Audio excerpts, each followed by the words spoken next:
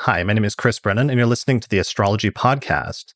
This is episode 296, and I'm recording it today on March 17th, 2021, starting at exactly 9:47 a.m. in Denver, Colorado. Today, I'm going to be talking with astrologer Sue Ward about the considerations before judgment in horary astrology. Hey, Sue, welcome to the show. Thank you very much, Chris. It's nice to be here. And it's nice to see you again. Yeah, it's been about 12 or 13 years. I met you, last time I saw you in person was at a history conference that the Lodge was hosting, I think in October of 2008. A long time ago. Yeah, a lot has happened, but we're going to be talking today about some of your work in the past over the course of the past few decades, especially in the early to mid-90s, on the considerations before judgment, which you did a lot of work on, and I think it was much more controversial. I get the sense. I wasn't around during the mid-90s, so I've had to piece together some of this history myself, but some of your interpretations were more controversial then. But I've realized in recent years, a lot of people who didn't follow some of your interpretations, especially of the void of course moon, have been won over and have in some instances sort of like reluctantly adopted that, so that it's seen as a notable discovery at this point rather than something that's more controversial. So we'll get into the details about some of that. I wanted to first start just by introducing you and talking about your background in astrology a bit. So how long have you been practicing astrology, or how did you get into it? Well, I've been studying astrology for probably about 40 years, and I've been saying that for a little while now, so it might be longer still. I began, I think, in the early 80s, going to a class of about 8 women by a very nice woman called Kay Way. And I didn't think I was going to like it. I thought it was probably going to be rubbish. But I went anyway to stop my friend from nagging me. But I was captured immediately. I mean, absolutely immediately. Became completely obsessed. I couldn't learn fast enough. This was the trouble. So I sort of ended up tripping over myself a bit. But she had a great library that she'd collected over the years. And one day we were sort of going through the books, and she said, have a look at this one. And it was Zadkiel's bastardized version of Christian Astrology. And we had a look, and I thought it was really quite quaint, very florid language, the archaic English, and interesting, and horary, of course. I not really know what that was at all. I had no idea. These questions were listed, will I die, and what's wrong with me? Will I get that job, and so on and so forth. And I was fascinated by it. So she had a business card or an advert or something of Olivia Barclays, who relatively recently started her horary course. And I phoned Olivia, which probably in some senses was a bit of a mistake. I should just have written because I'd agreed to send her a check within about 15 minutes. And so I started, but I had already begun with the Faculty of Astrological Studies. So I was already studying with them. But I picked up on Olivia's course at the same time. Yeah. And the faculty at this time in the early 80s is teaching primarily just modern astrology of like maybe the Margaret Hone type school, right? Very, very Margaret Hone. And in fact, I think 1 or 2 of the textbooks were Hone's. And she, as I recall, she was actually, although it's contemporary and everything, she was actually far more cautious about some of the changes that were being made than I think perhaps others were. But anyway, yes, it was very contemporary. So I completed that. I think it was then the intermediate course. I completed that. And then... And that was coming off of, like in the 1970s, there's more of a movement towards psychological astrology, or in some instances like scientific astrology with statistical tests to attempt to validate astrology and things like that, right? Yes. I mean, one of the problems in our discussion is the problem of William Lilly. And he had been picked up as a subject for a book by Derek Parker. Forgotten what it's called now. It's the only book that's been written with any kind of biographical pretensions at all of William Lilly. And people kind of thought that was William Lilly. Of course, you had the old Dictionary of National Biography, which had a kind of 19th century article on William Lilly, which completely slated him, plus Derek Mr. Parker's book. It didn't do the tradition any favours, because what they were trying to do in the 70s when Derek Parker's book was published was they were trying to kind of get rid of what they called superstition from astrology. I mean, it was never properly defined, but they knew, they said they knew what they meant. I mean, I was in no position to judge. I was so green. And they, so that was the big thing. And it was this push towards acceptance by the Academy of some, whether it be scientific or, as you say, cultural. I mean, it was very difficult to tell, but there was a lot of that going on. It was a kind of extension of what the theosophical astrologers were doing in the earlier part of the 20th century. Okay. I mean, if I would think that that'll almost be like a rejection of the theosophical astrologers and their spiritualism, which in the 70s, it's like some of the popular things were like Michel Gauquelin and the Mars effect and like tests of astrology and maybe Except astrologers that, to some extent. Yeah, well, that's true. But except that, as far as I'm aware, the interpretative nature of astrology remained theosophical. Right. Okay. So although you've got this idea of trying to separate it off, I mean, don't forget the theosophical astrologers were doing the same thing, new scientific astrology, changing the names and trying to get that word in as often as possible. I don't know much changed, really. Yeah, you had the Gauquelin data, which people got very excited about. I don't quite know what happened to that. I mean, yeah. Yeah. So one of the things, though, is most of that was focused on natal astrology, and part of what you discovered with Lilly and traditional astrology and starting to study with Olivia was horary astrology, which was seen at that time in the 1980s as a bit weird and sort of old-timey, right? Yeah. It was, I think it was Jeff Mayo in the back of one of his books mentions horary astrology, and he says something like, it's of the fairground. And this was quite a widespread, that it was kind of fortune telling. Like the circus? Sorry?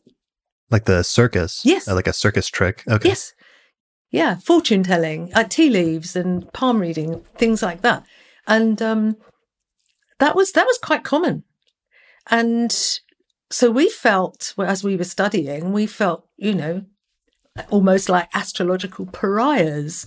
We were sort of on the periphery of everything. No, everyone thought we were a little bit odd.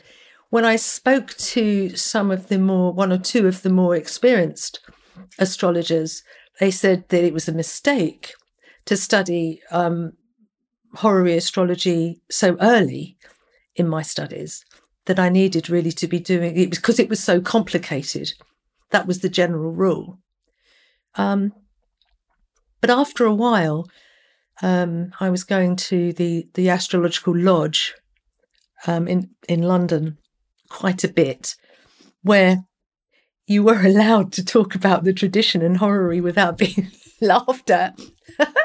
And Mike Edwards was a long-standing member there and a great horary astrologer. And he said to me, I begin all of my classes with horary. He said, because it's easier, because of its structure, it's easier.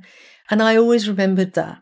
I kept that with me. And he's right. He was definitely right.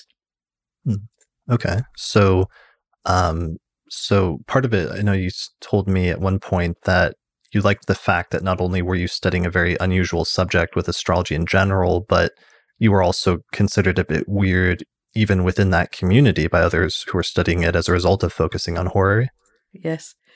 There weren't that many of us. I remember there was somebody who was giving a talk And I'll tell you where it was. It was at one of the Astrological Association open days. They had a horary day, right? This was a big deal, all right? And I went, Olivia went, and so I wish I could remember who it was talking.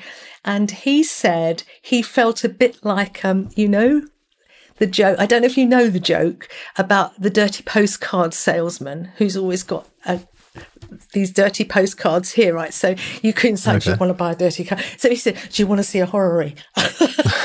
You got to keep it under your jacket. Don't tell too many people. Yeah, it was that kind of thing. Yeah, it was that kind of thing. That makes sense. That's really funny compared to now. So part of this has to do with the early revival of traditional horary in the 1980s and early 1990s that was especially centered around the revival of William Lilly's book, Christian Astrology, which was published in 1647. And this especially came about partially due to Olivia Barclay and some of her students. So you found Olivia at some point in the early to mid 1980s, and she was already practicing or moving towards a more traditional style of horary based on, she had a copy of William Lilly's text and she was photocopying some portions of it, right, and making that available to students? The horary section, which is book 2, she'd photocopied that. Her, just as an aside, in case people don't know this, because it's fascinating, her original copy she picked up for £10. That's about $13 or $14. Wow. And it was an original copy from 1647? Yes. How did she find it? Just in like a used bookstore or something? Yeah, she just tripped over it. Yeah. Oh, and it was an accident. In a second-hand bookshop. Okay, so she's just like looking for astrology books and she finds a 300-year-old astrology text that happens to be the first English textbook on astrology? Yes. Exactly. And she said, and afterwards, when I realised what I'd got, she said, I did feel quite guilty for a while. So I said, well, go back and give him some more money. So she said, no, I'm not doing that. So, yeah, but £10 or $13 or $14 now. I mean, £10 is worth a bit more so then, but yeah. Sure. Do you happen to know roughly what year that was when she found it? I don't. I'm sort of guessing it was the end of the 70s because she must have started her course. See, I can't remember when I joined up with her. She'd been running for 1 or maybe 2 years by the time I joined.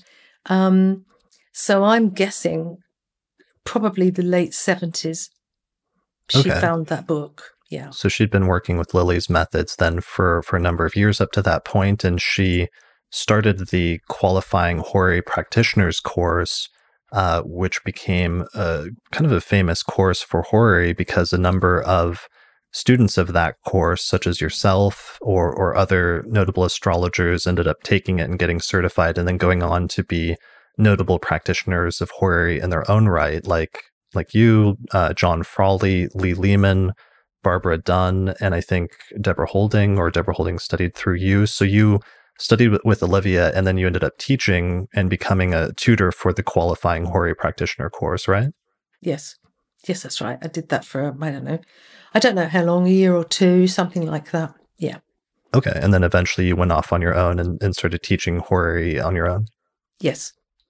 Well, it's the tradition. I think I want to, although, yes, it is horary that I focus on.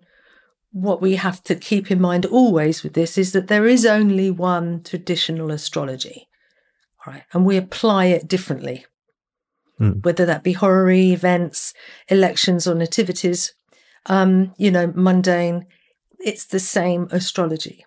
So that, I like to say that because it's actually something that is a bit of a hangover from those early days where people thought it was something all on its own. Horary astrology sort of existed in a vacuum. That's all, but it's not. It's just one application. Right. In reality, once you learn the principles of traditional astrology, you realize that a lot of them are interchangeable no matter what branch you're applying them to. Exactly. Okay. Yeah. All right. So let's see. So are there any other notable students of Olivia? I'm just trying to give context since you were there at the beginning that became notable. There were lots that started and didn't finish. Okay. I'm trying to think. Jackie Slevin, she was a student. Okay. I worked with her for a time. Who was it that had the Ivy Goldstein Jacobson course? Was it Gilbert Navarro? Yeah, I think Anthony Lewis told me that he studied with Gilbert Navarro or had some interaction with him. Yeah, I think he taught IGJ's methods, and I think he may have come onto Olivia's course, at least for a time. There was some connection there, but I actually can't remember, because she did turn over quite a number of students, actually, but an awful lot didn't stay the course. Sure. And then many of them, some of her more notable students ended up having students of their own who have since become notable. Like, for example, Lee Lehman, for example, one of her students was Christopher Warnock, and then Christopher Warnock has gone on to teach other students since then. And there's a lot of other instances like that, where, since it's been a while now, it's created these whole lineages of astrologers that I think, if I remember correctly, I think I was the first one to set up a course after Olivia's course. Okay. And it went on, yes. So that would have been in the late 80s, early 90s. So that would have been the first one. And then they kind of followed in fairly rapid succession after that, I think. And you've got numberless courses now. Yeah. Yeah. And it seems like there was an explosion of the practice of traditional horary astrology and different publications set up for either traditional or for horary in particular. And this was complemented by, in a previous episode 212 of the Astrology Podcast, I did an episode on the reprinting of the Regulus edition of William Lilly's Christian Astrology in 1985, which was like this huge turning point, it seemed like, in the community, where Clive Cavan, and I interviewed him when I visited London a couple of years ago in 2019 about this project to reprint the original version of Lilly's Christian Astrology and make it available to astrologers. And that was a big sort of turning point, it seemed like. It was. It absolutely was. I mean, a beautiful, beautiful edition. And if anyone has the leather-bound edition, hang on to that, because there weren't very many of those printed. I think it was something like 70 were printed. I mean, it wasn't very many. But it is a beautiful edition, and mine is now broken to bits over the years, but it's still holding together after all that time. Because you've used it so much? Sorry? Because you've used it so much. Because I've used it so much, yes, exactly. And it's what it meant, and what it meant to me particularly, was that it's a bit like, it's a bit like getting rid of the priests, because I could now access William Lilly directly. Mm-hmm. I also had that first book, which gave you the foundation, which was essential. None of us had had that. No one had been taught those fundamentals. Oh, okay. Because the photocopies that Olivia was circulating up to that point was just book 2, the horary part, but it wasn't the first book. Yeah, so trying to get to grips with the astrology in that book 2 was almost impossible. It was so difficult. That's aside from the archaic language. Mm-hmm. So having that first book just changed my life completely. The book on nativities later, that was my obsession. I have these obsessions, and book 1 was an obsession for quite some time, and I turned that inside out a number of times. And then moved on to book 3, because book 3, that's the nativities section and the natal prediction section. Some of that I'd never heard of. Never heard of perfections before. For example, primary directions I'd never heard of before. So, yeah, and also the vocabulary is so rich.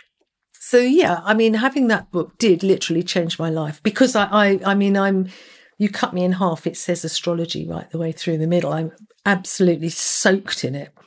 So getting that book was marvelous. Yeah, wonderful. Okay. And part of the context is that there's the horary chapters floating around in photocopies, and then there was an updated version of Lilly that was published in 1835 by Zadkiel, but it's kind of like a abridged version where he it's bad. He updated and he included new things like Uranus and newly discovered planets and other things like that, right? I don't know. I never ever read it. I only saw it once when my teacher showed it to me. Okay. But it's generally accepted as being a bastardized version, and there's no way I would touch it with a disinfected barge pole. So because you can't trust what it's got. And why? Yeah, why should I'll you? show. Why would you? You've got the real thing now. So.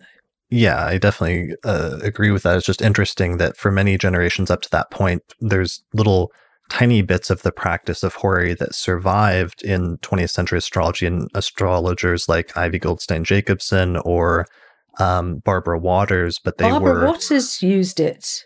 They tend to be drawing on the Zadkiel edition of Lilly, which is more I don't know which one, but Waters was, because we had to also study Waters and Jacobson for Olivia's course. And Waters also was something of a Ptolemy scholar. She knew Ptolemy too. So, yeah, but nevertheless, it was very modern. No, I think, yeah, I'm sorry, I interrupted you. Carry on. I'm not sure what I was basically just saying that up until it's like there was, because there's a little bit of practice of horary in, like, let's say mid 20th century astrology, but it tends to come from like these later versions of Lilly from Zadkiel that are at the very best like an abridgment of Lilly, but at the worst, I think you used more strong language than that. That's not rude. That's a proper word. It's in the dictionary. Okay. Well, there's lots of words in the dictionary that I'm not allowed to use in polite company, okay. but I'm sorry. No, that's fine. It's not a swear word. It is proper. Right. So there's Ivy Goldstein Jacobson, there's Barbara Waters, and then that's like a version of horary that's floating around, which is like a more modern version that contains some traditional elements, but also has many modern elements and some things that have changed. And the considerations are one that we'll get to.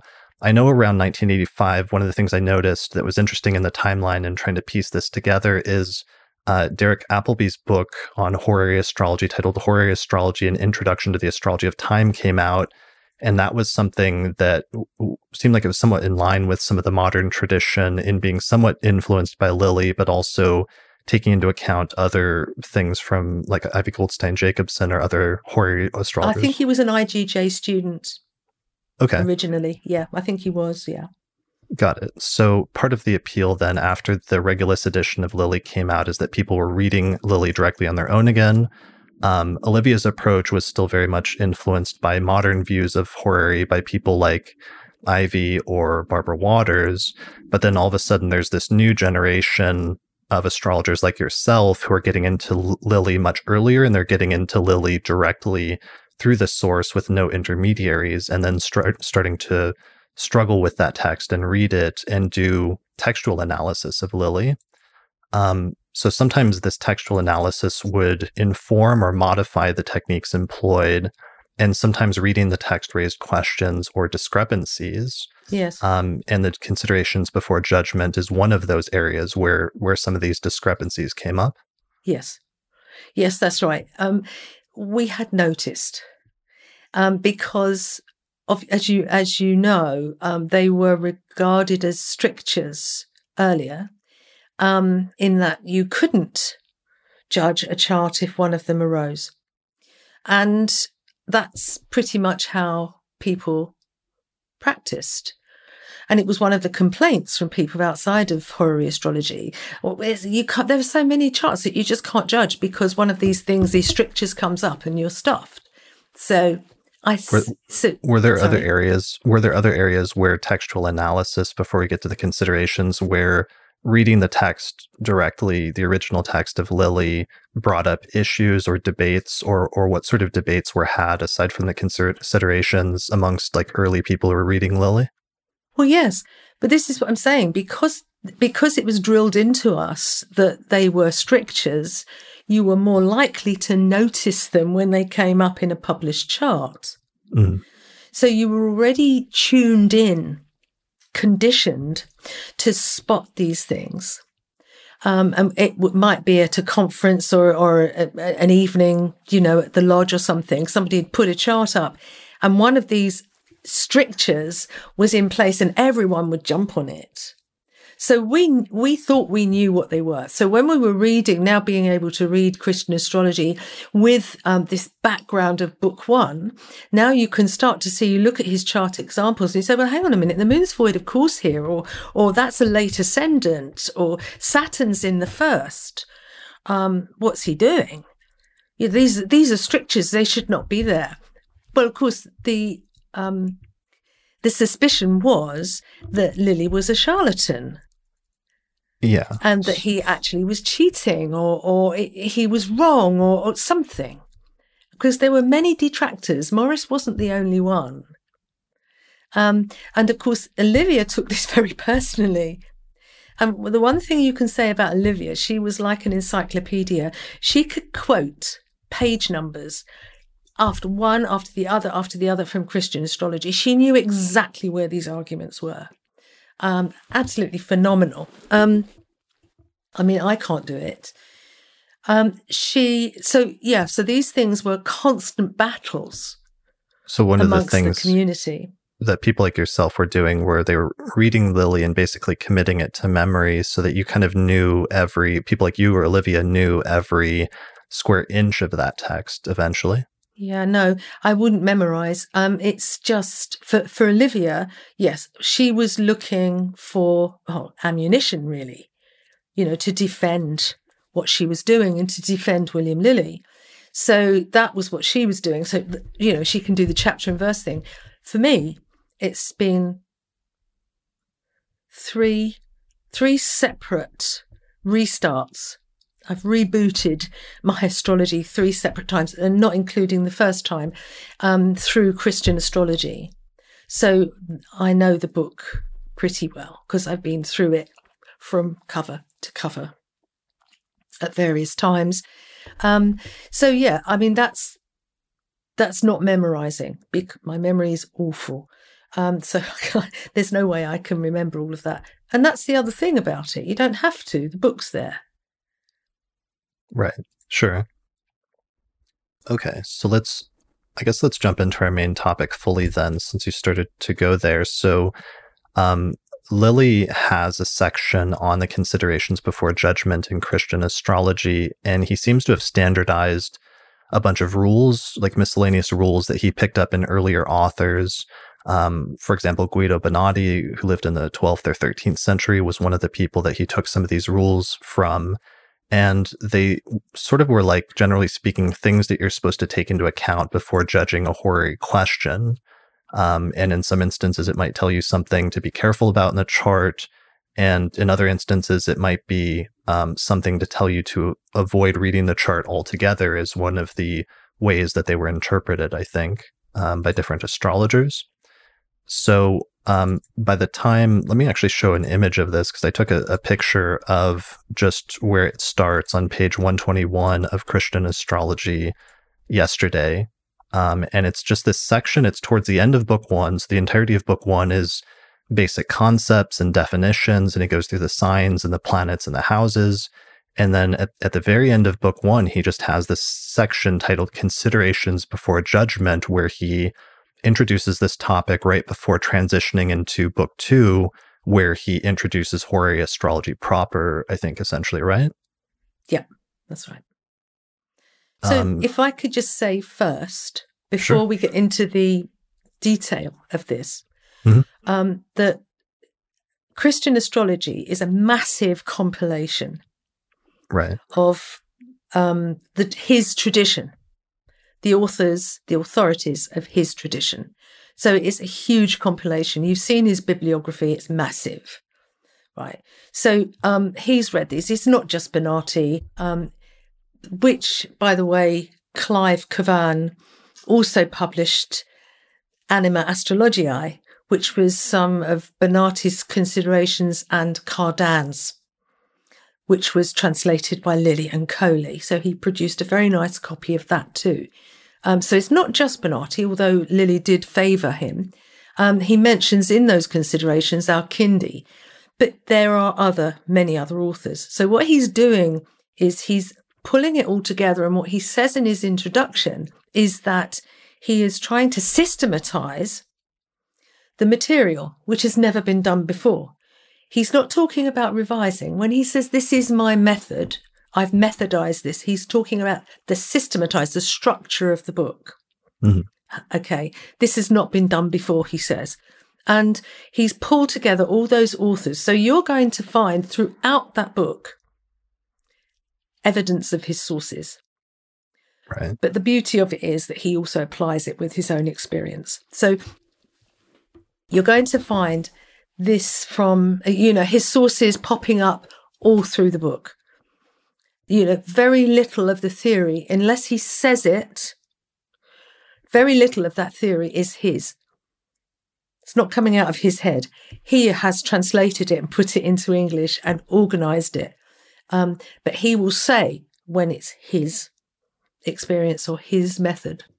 Yeah, that seems to be one of the marks of all of the great traditional astrologers, is that there's this blend or this synthesis between, on the one hand, them reading and synthesizing whatever authors they had available to them, and sometimes prioritizing certain authors that they think are more important authorities or who have the best rules and interpretations. And then on the other hand, astrologers like Lilly actually putting those rules into practice and seeing what works for them by seeing lots of clients and applying the principles on a day-to-day basis until they eventually form a system of their own that's a blend between what they've inherited versus what they think works in practice. And that's kind of what Christian astrology is. Yeah, quite. I mean, what they had was respect for their forebears.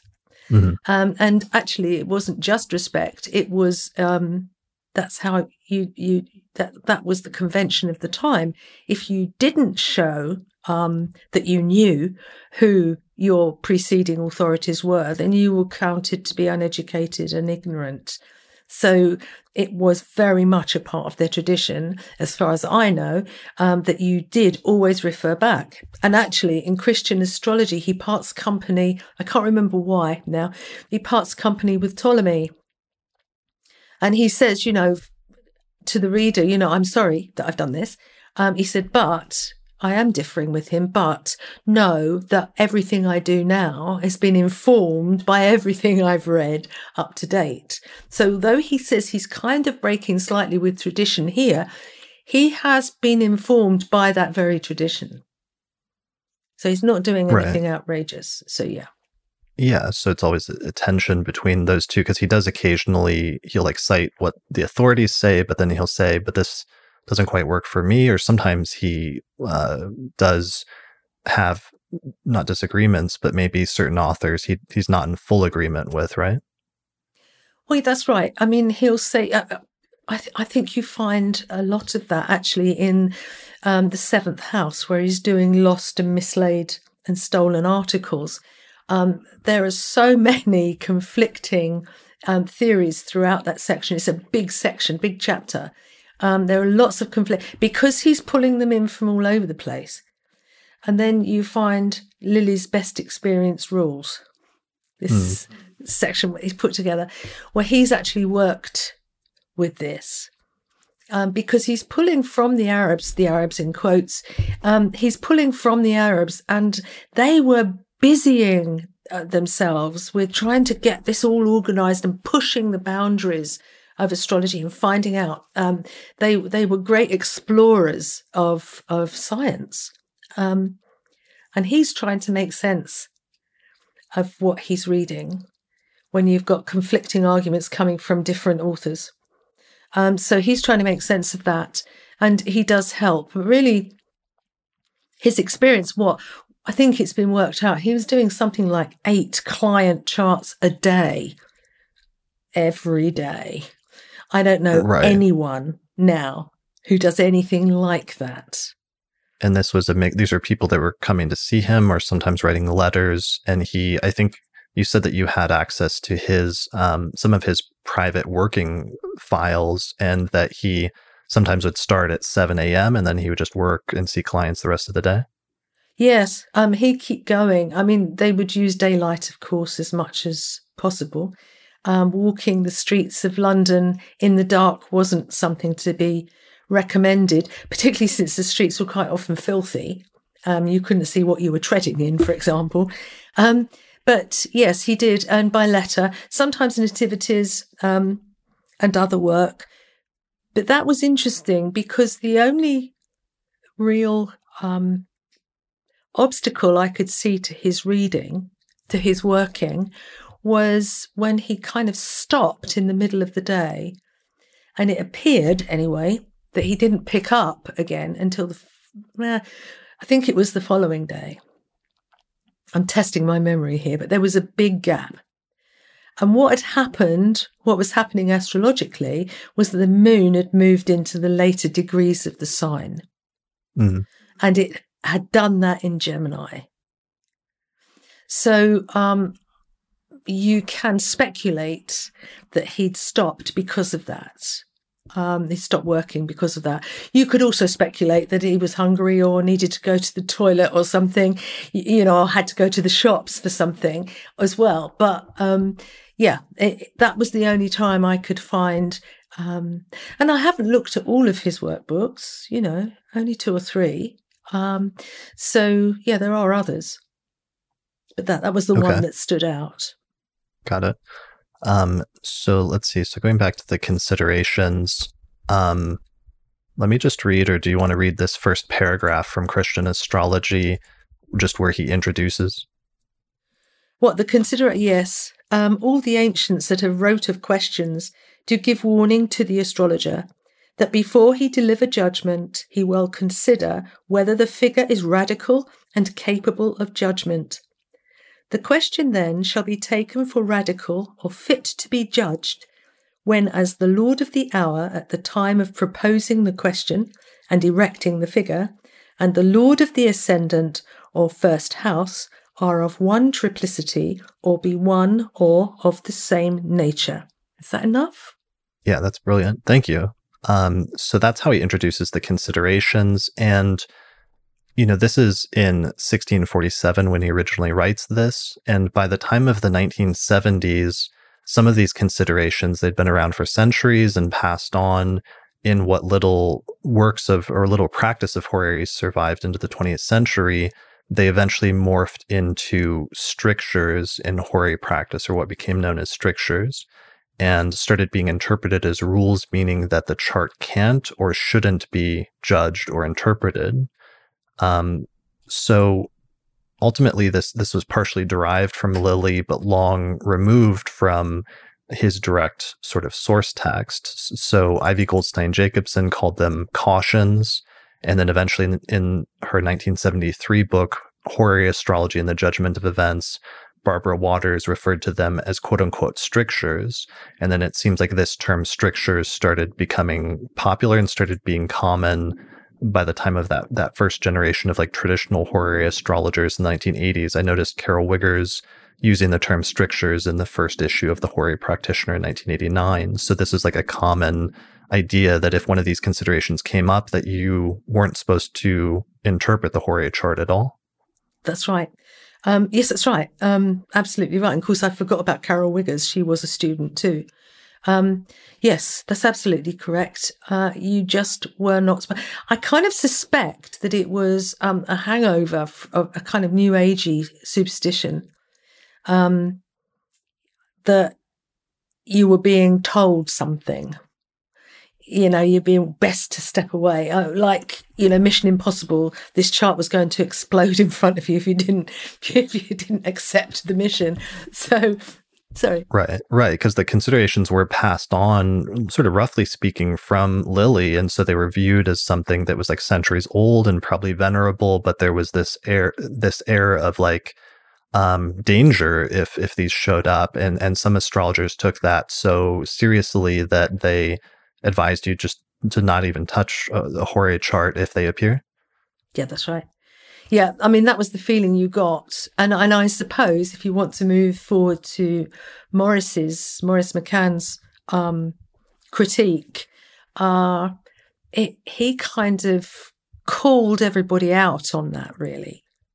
Right. So this is where we get to where you come in and your story, which is that astrologers in the late 80s and early 90s noticed that Lilly actually still read some horary charts where the considerations were present, where there were chart examples in Christian astrology where the considerations are there. So there's suddenly a disconnect between this modern notion that you should never read a horary chart where the considerations are present versus this realization once the original text of Lilly was available again that he actually did read some charts where the considerations were there. And Maurice McCann was one of the first that really jumped on and focused on this a lot. But you also noted that Olivia noticed this but didn't broadcast it because she didn't want to undermine Lilly. Yeah, I had the conversation with her. I remember having the conversation.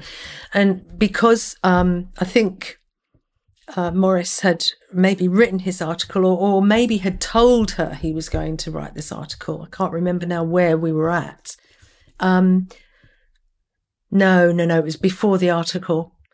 And he had said that he'd picked this up. And I said, but it is, whatever it was, void of course. That in that chart, that moon is void of course. And she said, yes, I know. But, kind of, shh, don't tell anybody. But it's void of course. He is judging it. But I still was thinking in terms of strictures at that time. So it seemed odd. It was questionable, to say the least. Okay, so it's like originally I thought that this was because coming into astrology and especially traditional astrology in the mid 2000s, I think I read my first horary book in 2004 or something like that. Yeah, 2004.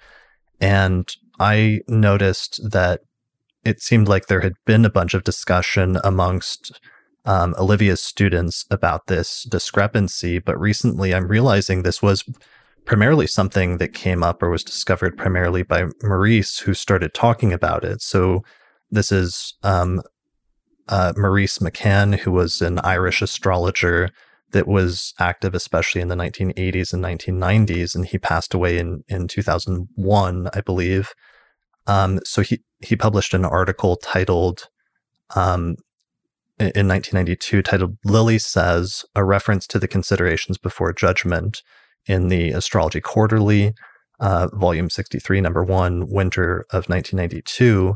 And what he did is he went through and he tabulated the number of charts where Lilly had considerations before judgment present, but still interpreted the chart.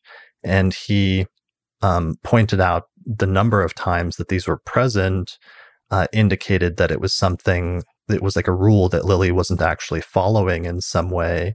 And he made a very strong argument then saying the considerations for judgment, I think he tried to argue were worthless and should be rejected at the most extreme, or at the very least, he said early on maybe something softer that they should be contemplated or reflected on, but not something that should tell you whether the chart should be judged or not. And it seemed like this was a really pivotal article that a number of people took note on, but you especially were affected by and reacted to very strongly. I think what it demonstrates is how useful the new Regulus edition was, because, as you said, people were now beginning to read it properly, right, instead of accepting things, making assumptions. But Maurice was as conditioned as the rest of us, and we were all making assumptions and speculating. And also, the thing that always aggravates me is when people assume that because they don't understand something, there's something wrong with the text, with the source, when it could just be their level of understanding. They need to stop and think a bit harder. And this was going on. I mean, Maurice had found something, and he used to do this quite a lot. He would find something that was really quite spot on, but he'd run off at a tangent. He'd kind of get all excited and then run off at a tangent and lose it. And this was really what he did here, because he made a number of mistakes in that article, which I think had he slowed down a little bit, he wouldn't have made. But kind of it was an open goal for me. But what he did do was he made me read through every chart and check every chart and then keep going back to that section that I've just read out, the considerations before judgment. Check them, go back. And this took a long time to write, a long time. So he did us all a favour, actually. So it was because a surprise. He called us all out on this. So it was a surprise because up until that point, the quote unquote what had become the strictures were taken so seriously by some in the horary tradition, and this raised the question then of what was the purpose of the considerations then if they were not supposed to be used to reject horary charts entirely. Because everybody slipped over onto the IGJ caution thing, started talking about them being cautions, which is fine, nothing wrong with that.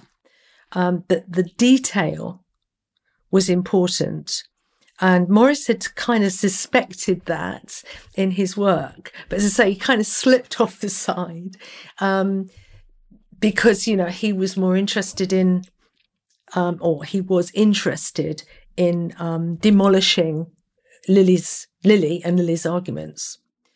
Right. It seems like he sometimes had a tendency to do that with analyzing sources. When I met him the first and only time when I met you at that Lodge History Conference, and I remember he gave a talk that was on Bonatti and how Bonatti used some hypothetical chart examples that were astronomically impossible, and then his conclusion from that he made was that Bonatti didn't know what he was talking about or something like that. Like he took it to somewhat extreme conclusion that I was a bit surprised by, and I know my friend Ben Dykes was there and who translated Bonatti and was also a bit surprised by. So this was also sort of something he did with Lilly similarly, where he noticed this discrepancy where Lilly used the considerations even though, or interpreted charts, even though the considerations were present, and he drew somewhat extreme conclusions about Lilly and Lilly's practice as a result of that. Yes, it really was. And well, you can see once you've read mine and how I've answered, how I've replied to his criticisms, you can see where he's gone wrong. And I think he did later too. And then after the lodge one night, and this was a little while after all of this, he was in the pub and he saw me and he said, "Ha, I've got him this time." I said, "Pardon? You've got who?" "Lilly, I've got him. I said, "Oh, really? What have you got him on this time?" He said, "The receptions. I've got him on the receptions." I said, "Oh, well done, Morris." And he wrote an article and I had to reply on that one as well. Yeah. So he kind of had a bee in his bonnet about Lilly. Sure. So I wanted to mention really quickly some of my reconstruction of the history of some of this in the 20th century horary. I wanted to acknowledge Lee Lehman and her entry for horary astrology in the second edition of the astrology book by James R. Lewis that was published in 2003, because it's actually kind of useful in piecing some of this together. So some astrologers, though, came to different conclusions about what Maurice's discovery meant for the considerations before judgment. So some astrologers like John Frawley claimed that the considerations were just used then, that they were meaningless and they were just used by some astrologers or concocted by some astrologers to get out of asking horary questions when they didn't want to answer them.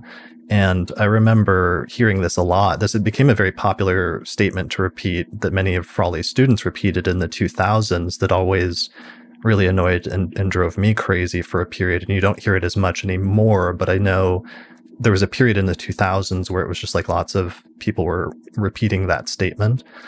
So that was one, instance of one of... they're repeating that statement like they repeated the statement about the strictures. Right. It's the same kind of conditioning, yeah.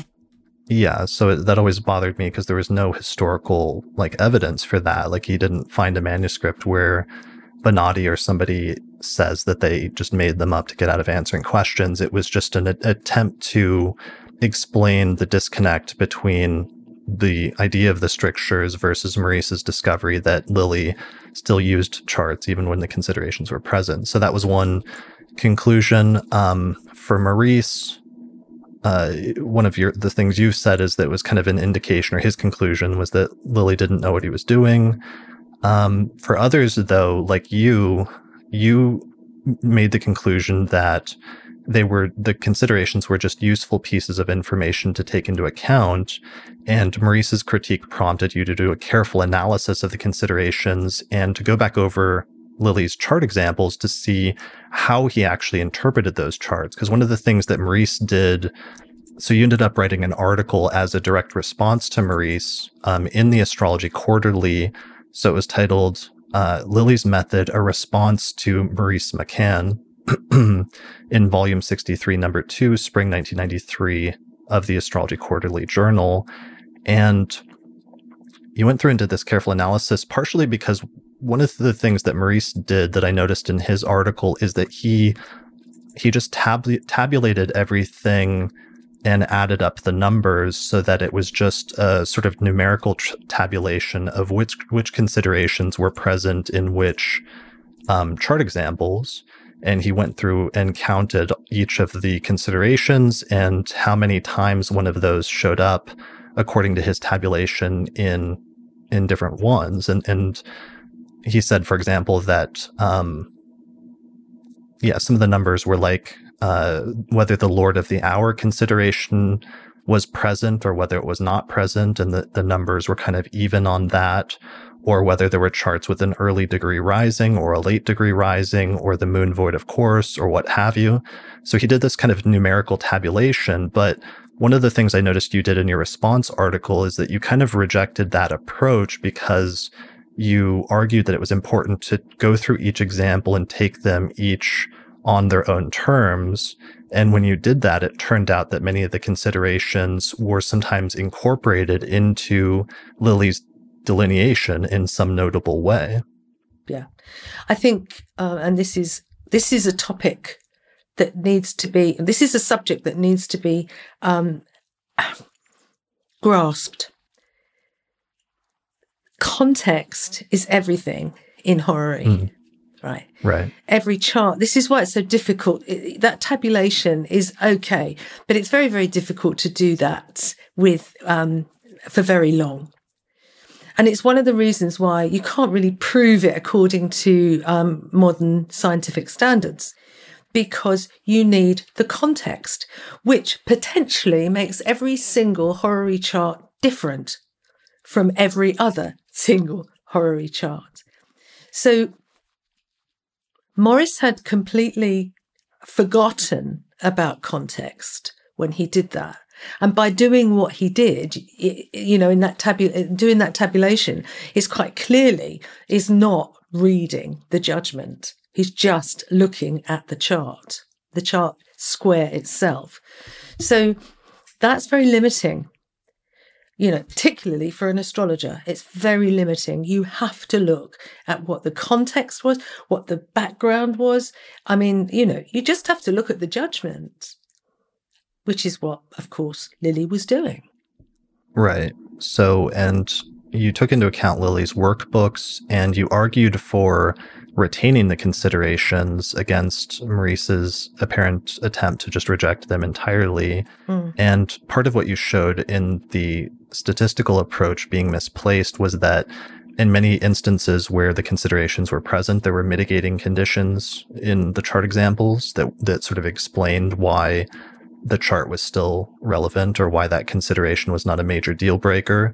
Or in some instances, you pointed out areas where he incorrectly included event charts instead of horary charts so that the consideration wasn't relevant because it was an electional chart or an inception chart.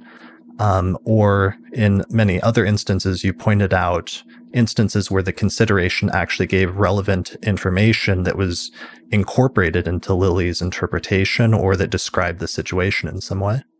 Yes. I mean, this was, and of course, this was all new to me. I maybe would change some of my views of his judgments now. But certainly that was all new to me then. And so it was absolutely fascinating to work on this, truly fascinating.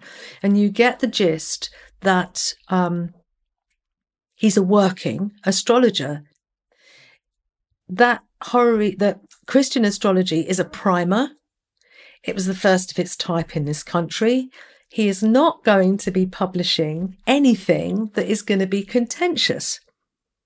He's not going to lay himself open to more criticism than he already had. So, by publishing in the first place. So you have to start from that premise rather than, and I saw in that slide you showed of Morris's article that he said, by today's standards. These charts, by today's standards. You can't do that. You cannot judge 350-year-old chart by today's standards. You have to judge them by their standards. Otherwise, it's just not fair, is it? So there it is, right at the bottom. Strictly speaking, by today's standards, these are the only horoscopes that are fit to be judged. This is a big mistake. Right, because he says at the end, after tabulating and coming up with a lot of instances where the considerations are present, he says the only truly radical charts, according to the modern interpretation of Lilly's considerations, are the examples that appear on pages 389, 436, 439, and 452. So basically 4 charts. So his point was that if you take these considerations and you reject any horary charts that where they're present, according to the modern interpretation of the considerations before Judgment, then there's only 4 examples in Lilly that would survive that should have been included in Christian astrology. You see, and this is a fatal mistake when you're looking at historical texts. You can't judge by today's standards. You have to. I mean, any historian worth their salt attempts, at least, to sympathise with the period that they're dealing with. They show some sensitivity.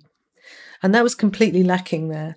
And I think that's why it went wrong. Part of the reason it went wrong. If you start from the position that somebody is a crook, then everything you turn up is going to support your premise.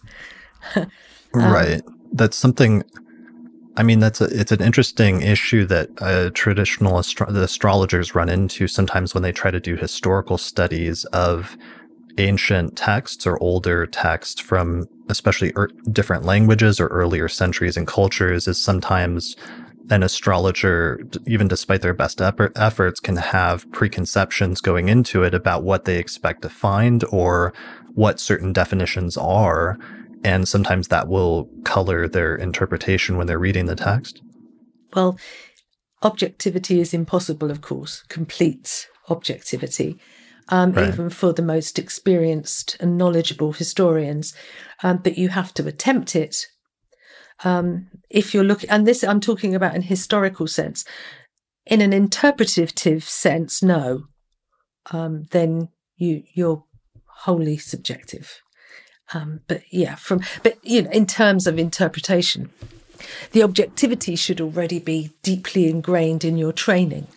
Sure. But I guess that's the issue, is that many astrologers, like in this first generation of astrologers who are struggling with Lilly, for example, and reading this 17th century text that had suddenly become available again, all of you astrologers at that time were having to learn critical analysis or textual analysis, and were kind of doing it on the fly or teaching yourselves how to study a historical text in this way. Certainly, it's true for me, yes.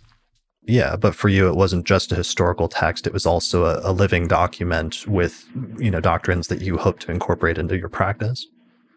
Yes, that's true. Absolutely. I mean, I actually do think about astrology almost as an entity. So having a book of it like that, particularly that kind of book, that particular book, is a very special exposition of that. It's an expression, if you like, of that entity. So it's that entity is speaking because he had the respect for his art, and he had respect. Well, he was a devout Christian, for a start, as most of them were. Well, perhaps Ashmole wasn't, but he was. But so there was a kind of respect, whilst all the world was changing around him at that time, with plague and civil wars, the Restoration, and so on and so forth. Everything was changing. He maintained a line throughout his published career, and it was the same line for 40 years, thereabouts. Okay. And it seems like part of your, when I was reading your articles, both your Maurice's article and then your response to it, it seemed like one of the things that you were slightly annoyed about is that you have a stronger reverence for that text, for Lilly in particular, and that your reverence made you not defer to it, but gave you a deeper appreciation for it and a desire to understand it on its own terms better, and sort of an annoyance with anybody who might reject it out of hand, or reject it for... Yeah, rejecting it on an educated ground, on educated grounds is one thing. Rejecting it from ignorance is another. And this, as I said to you earlier, the thing that really does get to me is when people don't test their own understanding first before criticising something or someone for not teaching them properly or not explaining properly. And when that happens, you have to stop and think, is it my understanding? You can't ask him to explain again. That you can go back to the text and reread. And too often people go in with expectations or assumptions based on a superficial understanding of the tradition, not just of Christian astrology. So if you're going to, it's like the historian has to have a kind of sensitivity to the period he or she is dealing with. You have to, otherwise you're never going to crack the nut. Never. And this is the same with astrology. Open your mind up, show a little bit of humility, and ask the questions of the text. And keep asking the questions. Don't tell it what you think it should be. Ask. And there you get your answers. It all becomes clear. That makes sense. All right, so here's the article from the Astrology Quarterly, Maurice's original article in 1992, and then your response to him, which came out in 1993. So the gist of it is that you argued and were able to point out that Lilly did actually seem to pay attention to the considerations to some extent. He just didn't completely reject charts in all instances based on them. So this article came out in 1993. It was reprinted a few times in different journals. I'll put a link to it where people can read it on the Astrology Podcast website in the show notes for this episode, so people can check it out, because it was a really great article and discussion about the considerations. So let's actually talk about them at this point and get into the individual considerations and what they are about. So the considerations are on pages 121 through 123 of Christian Astrology, and you read the first one earlier. Mm-hmm. But one of the points that's actually important is that he repeats many of the same, even though people focus on that 2 or 3 pages where they first appear at the very end of book 1. He actually repeats many of the considerations later on in a section titled Aphorisms and Considerations for Better Judging Any Horary Question on pages 298 through 302, which is, I think, towards the beginning of his interpretations for 7th house horary questions, right? Mm-hmm. Believe so, yes. Yes. Okay. So in the original treatment, though, at the end of book 1, it seems like there are 12 discrete considerations before judgment in the initial section. If you incorporate the later ones that appear in book 2, it might raise it to 13 or more. But for the sake of just focusing on the initial ones, which then got passed down as part of the tradition, it seems like it's broken out into 12. And Lilly uses specific language that I tried to write down when describing them. One of the words that he uses is calling them warnings. But he has this discussion and he starts using this terminology of whether the chart is radical or rooted or has a strong foundation at this point, saying, quote unquote, whether the figure is radical and capable of judgment, quote unquote, the question shall be taken for radical or fit to be judged when, and so on and so forth. So maybe this would be a good point to discuss that, what that means for a question to be radical or not radical. Yeah, good idea. Because you have to question the question before you can get into the considerations before judgment. And of course, he does talk about that, as do other authors, early authors. They talk about the horary question. Now, first and foremost, all questions are not horary questions. A horary question is the question put to the astrologer. And only then. Now, that sounds obvious, but actually in the early days, people weren't doing that. People were kind of listening to a conversation and somebody would say, oh, it would be good if I could find out if I was going to buy that house. And the undercover horary astrologer would then look at their watch, take the time, and then do a surreptitious chart. Well, you can't do that. That was not a horary question. That was just a question in general conversation.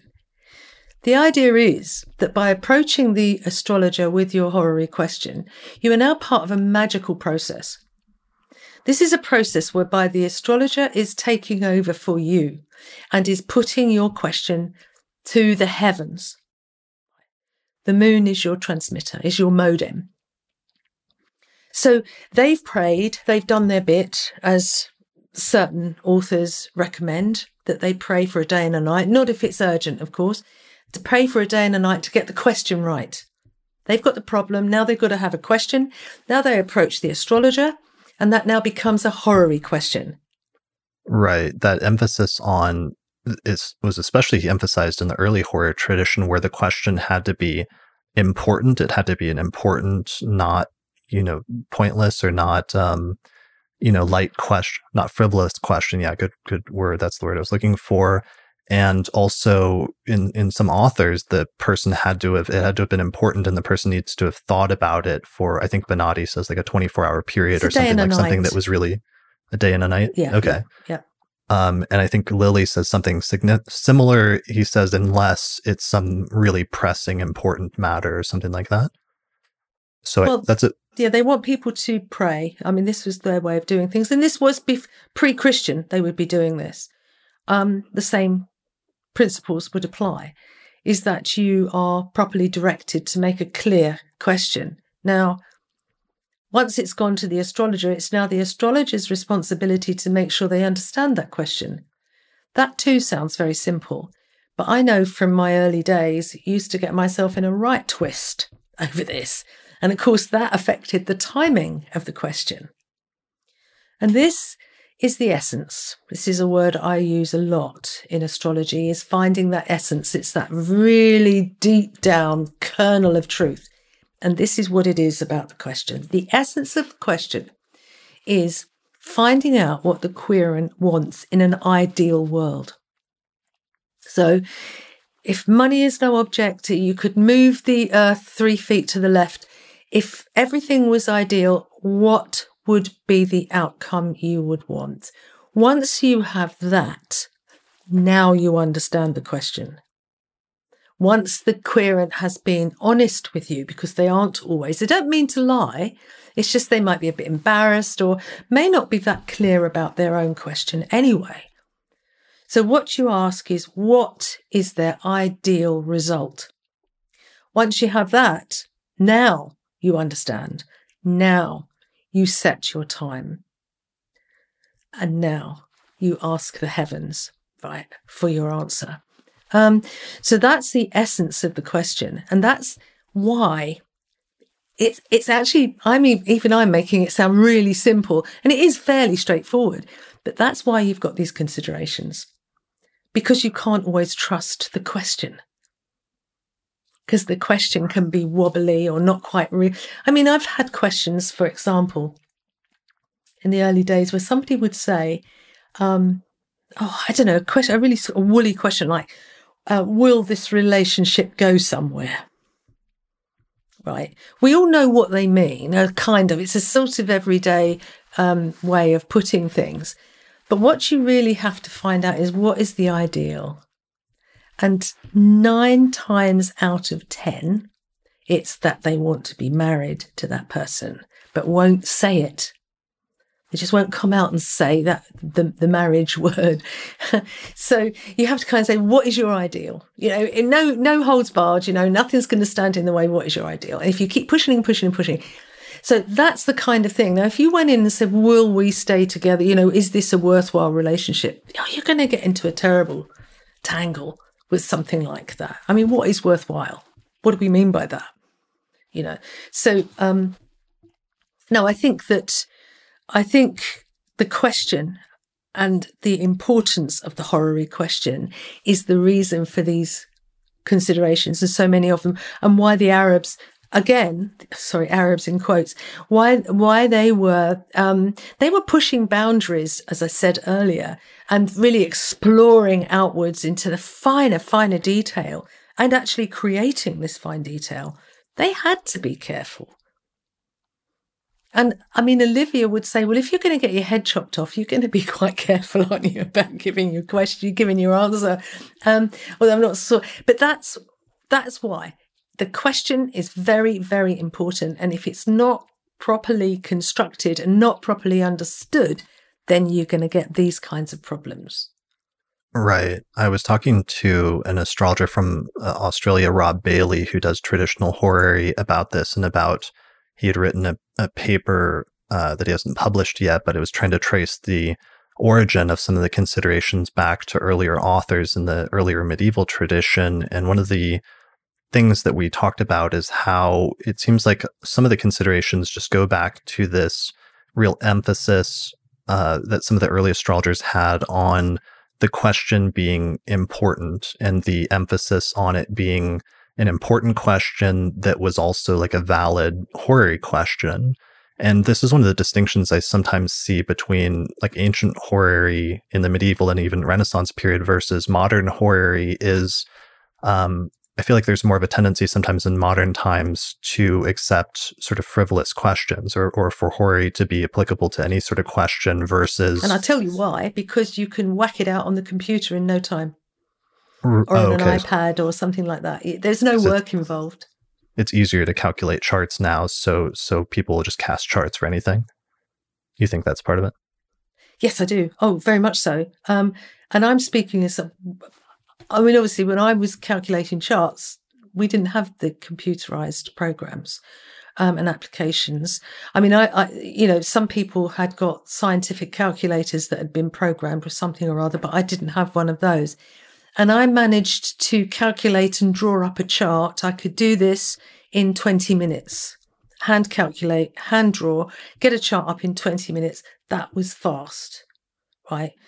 But nevertheless, it's a bit different to a couple of nanoseconds on the computer. Right. Those people are called figure flingers. They're just going to throw up questions. And it's one thing I always tell my students to print the chart. Don't try and read it off the screen. Print it. Because it's still virtual up on the screen. Ground it, bring it down to earth and put it on paper. Because that's how it always was looked at. And then it becomes real.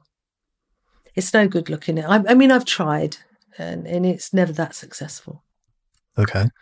So it seems like that's really important. And this gets back to the idea of radicality. And this term radical, it's from the Latin term radix, which means root or foundation.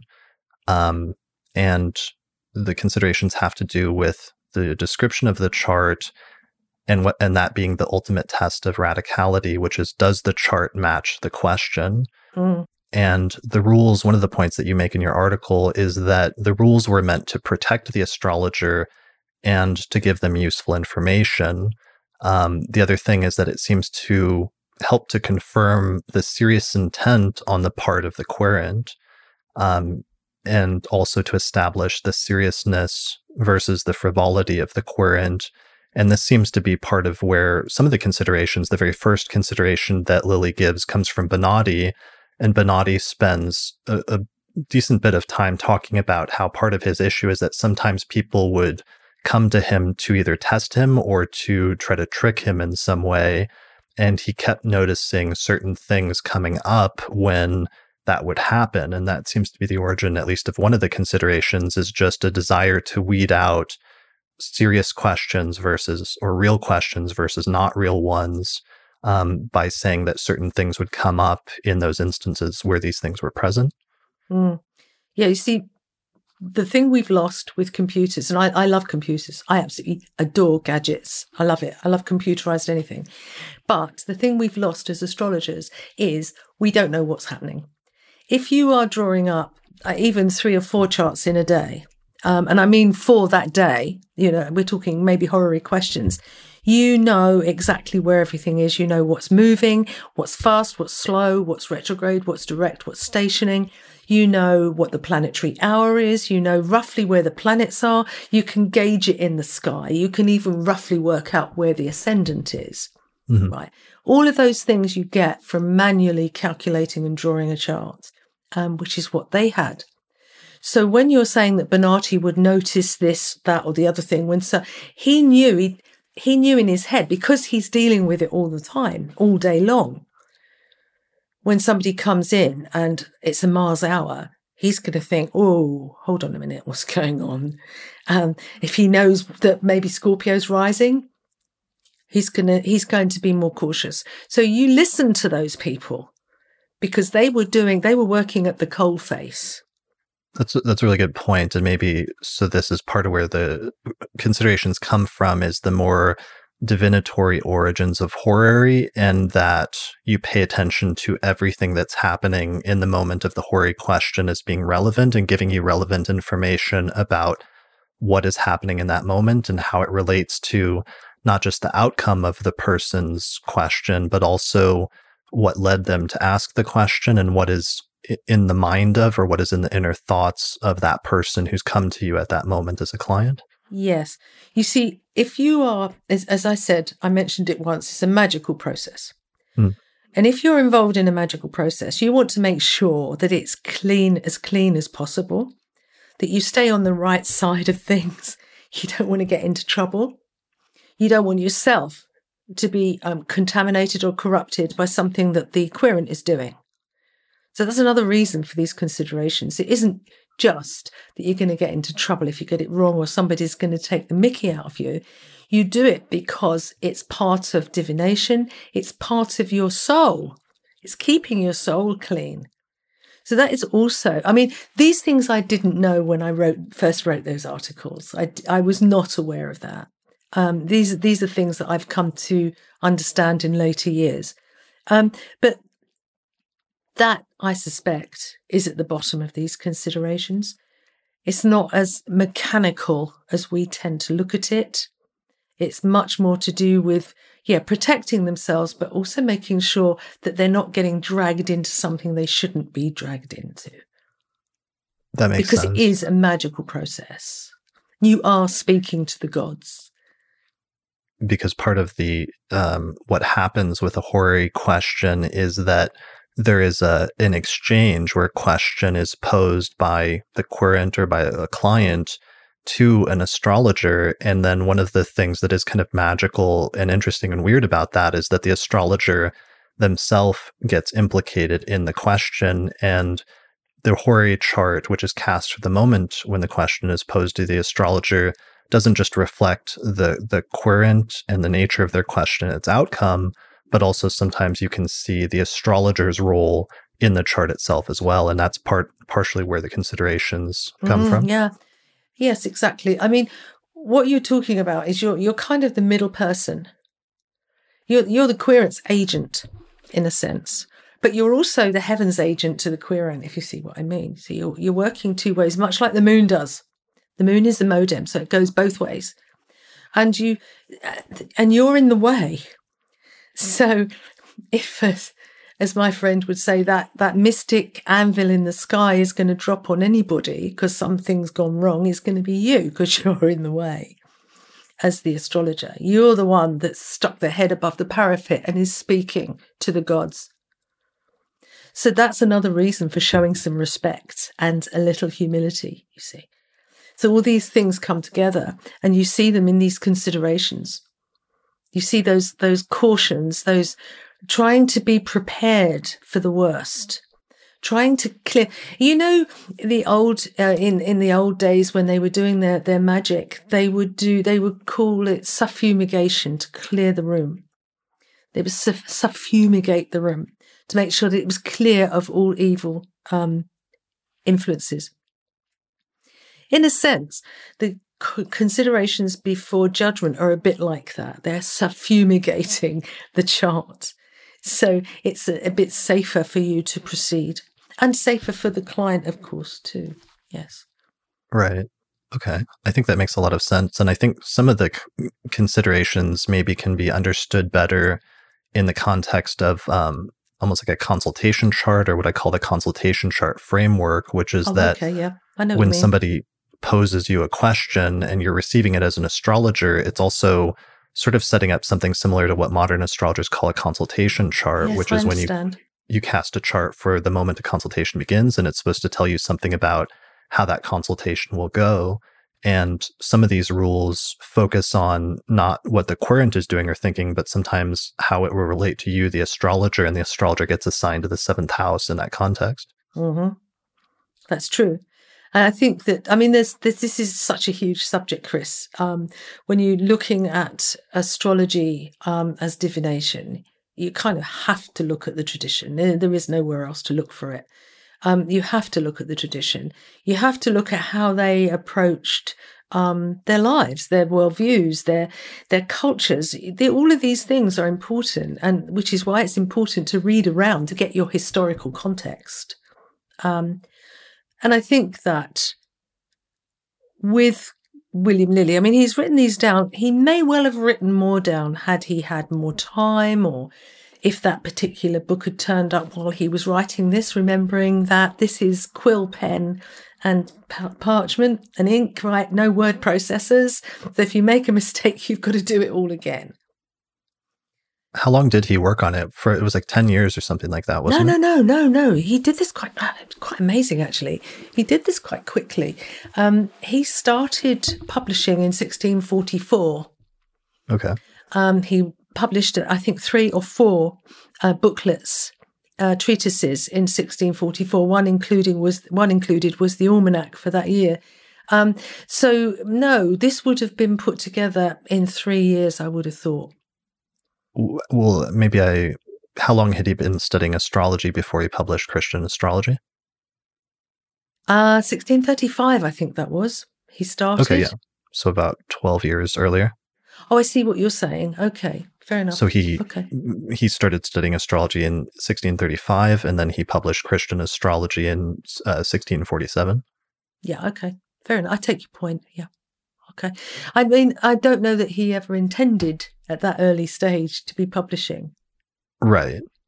No, I was just thinking in terms of, how long had Lilly been reading through different source texts and synthesizing different sources, as well as putting the principles into practice. How much, how long had he been practicing horary? Yeah, well, then that would be, 10 to 12 years, something like that. Yeah, by the time it was published. Yeah. Okay. I can't remember the exact date when he first went to, what was that man's? John Evans. When he first went to him, I don't remember. But after that, he taught himself. Then he left London and then came back and started practicing in earnest, practicing astrology in earnest. Because you remember, perhaps you don't, he was meeting John Booker for the first time, and he felt he really needed to kind of revise his astrology. So he got into his books really quickly so that he wouldn't look silly when he met John Booker. So he was still quite new, at that time. Okay. And you actually published a really great book with Peter Stockinger on William Lilly, titled William Lilly, the Last Magician, Adept and Astrologer, back, when was this, in 2014? Yes. Okay. And Yes. it includes his autobiography, but also you did a study of different parts of his life and some of his relationships with different astrologers. Yes. Yeah, the Gadbury thing. That was, again, an irritation where people assumed they were rivals and they weren't. There was no way John Gadbury could ever come close to William Lilly, socially or intellectually. And that's not just me saying it because I'm a fan. It's how it was. So, we embarked on this because I was getting fed up with reading about it. And so we embarked on this research project to find out just exactly what the truth was. And the truth was far different. I mean, you've only got to look at the chronology to see that it's Gadbury that's getting himself into a state for whatever reason. And then there's 10 years goes by where there's nothing. And then suddenly Gadbury, I don't know, gets a bee in his bonnet and starts again. But it just was nothing. It was because Gadbury betrayed him, betrayed Lilly. And that's where it all started. After all the kindnesses that Lilly had done for him, employing him, helping him with his library and so on and so forth, introducing him to people, which is so important then. It was so important to have a network of supporters and hopefully patrons. And then he stabbed him in the back. So that's why it's called Monastery of Ingratitude, because it was worse than murder in those days. Why or how did Gadbury betray Lilly?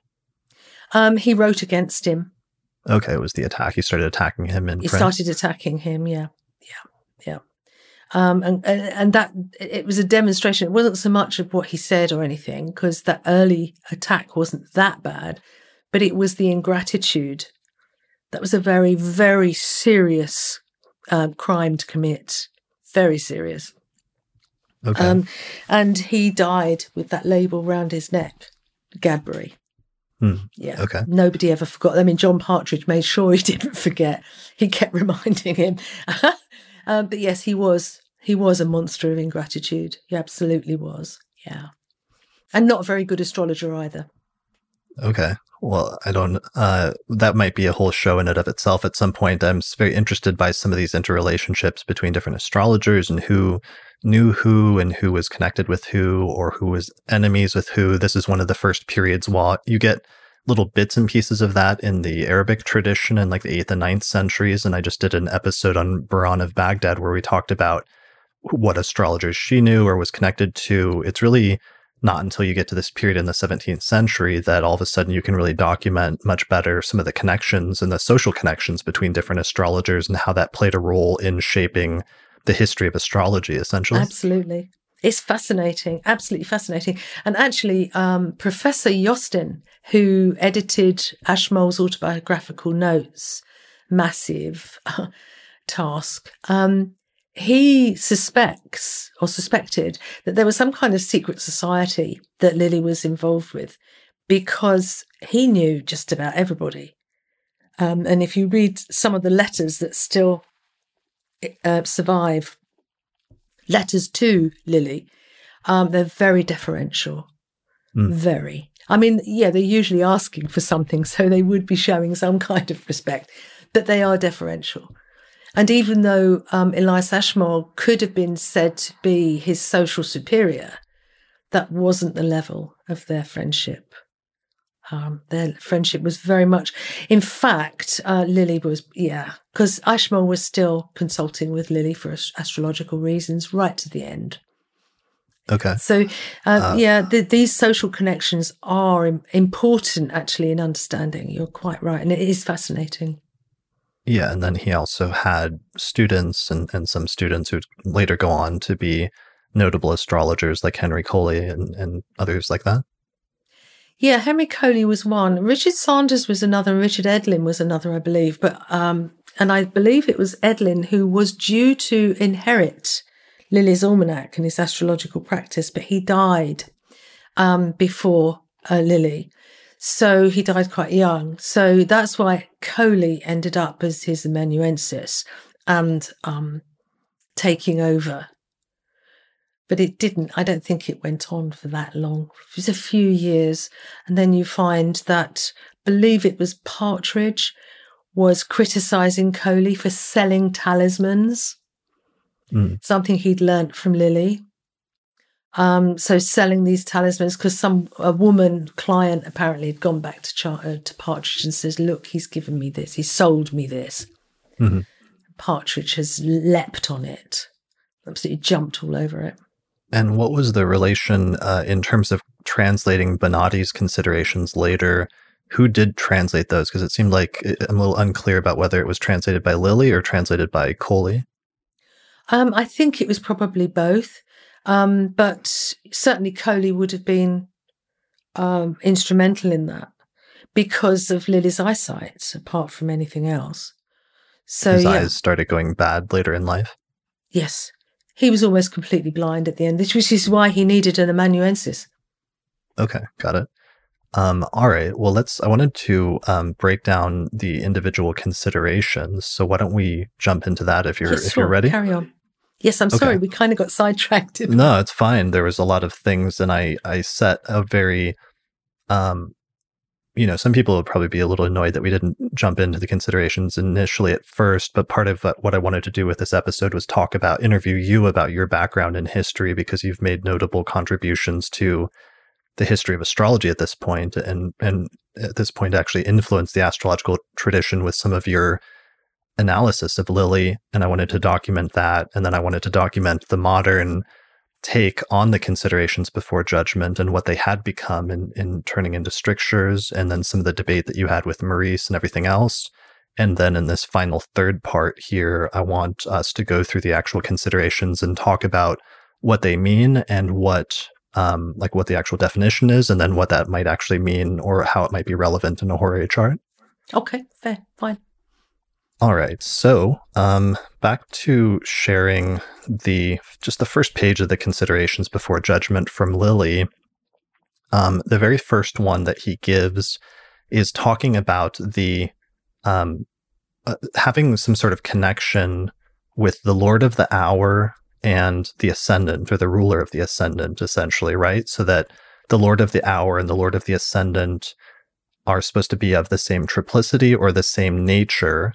And if they are, then the chart is radical. And if they're not, then it's supposed to be some sort of indication that there might be something wrong. The planetary hour is important. He doesn't always note it in Christian Astrology, but in his workbooks, it's there all the time. He'll put the planetary day at the top of the page when he starts work, and so on. So he is fully aware. Like Monday, Moon Day, or Mars Day, Mercury Day, so on and so forth. Yes, exactly. So this is important, and I write about it in that article. It's kind of, in my view, it relates to the journey of the sun god through the heavens. It's 24-hour journey, and each hour, these are astrological hours, it has to pass through a gate, and it has to give the right password to that gate. Now, to the gatekeeper, I beg your pardon, before it can pass in through that hour and down to the next one. I've interpreted that to mean being with the flow of events. So this is where you find that sympathy of the heavens with the question.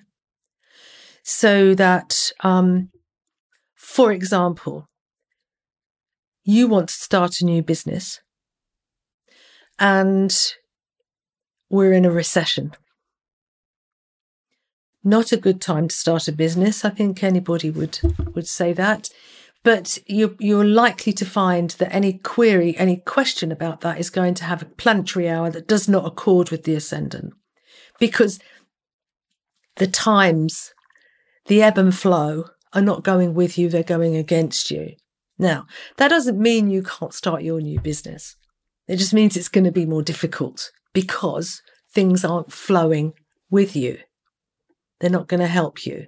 So the atmosphere of the time, the way things are, the political situation at the time, or the economic situation at the time is working against you. Right? The atmosphere is wrong.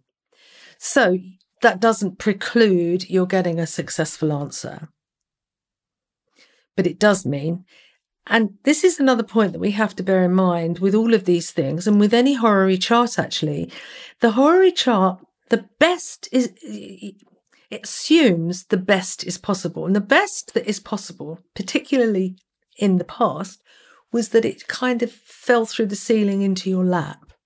It just happened. You didn't even have to go out of the door, right? It just happened. That is the best possible result. But as we know, most often it requires effort. So that's when you start to see the square aspects and you start to see planetary hours not working very well. You start to see difficult significators because it isn't going to just drop out of the sky into your lap. So we have to keep that in mind as well when we're talking about the considerations. They are talking about the best possible outcome. And the best possible outcome is that you don't have to lift a finger to get whatever it is you're asking about. Okay? Right. And there being a spectrum from like best case scenario versus worst case scenario versus whatever's in between, where there might be some obstacles or some bumps in the road along the way. Yes, exactly. They don't preclude you're getting what you're after, but it just makes it more difficult in that you're going to have to expend some energy, put yourself out. So for example, going back to you want to start a new business analogy, you might find that the bank manager isn't quite as keen on giving you money, for example. So that's going to be a problem if you can't get the extra finance that you require.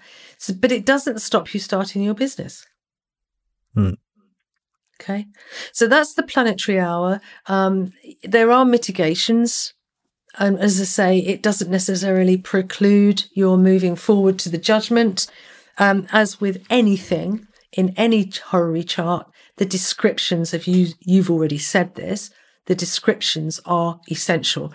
They should describe the people involved and the situation, the current situation as it stands. If it doesn't, and you're also getting one of these considerations coming up, you need to think very hard about proceeding. Right. So it seems like, so one, why don't we define really quickly the three criteria that Lilly gives for how this can be a match? And it seems like one of them, the first one is the ruler of the hour and the ruler of the ascendant are the same planet. Correct. So, for example, if it was the hour of Venus and Taurus was rising, so that Venus is the ruler of the ascendant, that would be an instance where there would be a connection. Yes. So that would be a good thing. It's the same thing. So the planet that represents the querent, Venus in this case, is tying in, is sympathizing, or the heavens are sympathizing with that planet. So you have an identification between the two. All right. So you can see that this suits, because it's a Venus hour, it suits Venus very well. So it's in the right place. It's in the right atmosphere. Yeah. Okay. So the second one is when the ruler of the ascendant's triplicity and the ruler of the hour are the same planet. Yes. So what would be an example of that? Mars.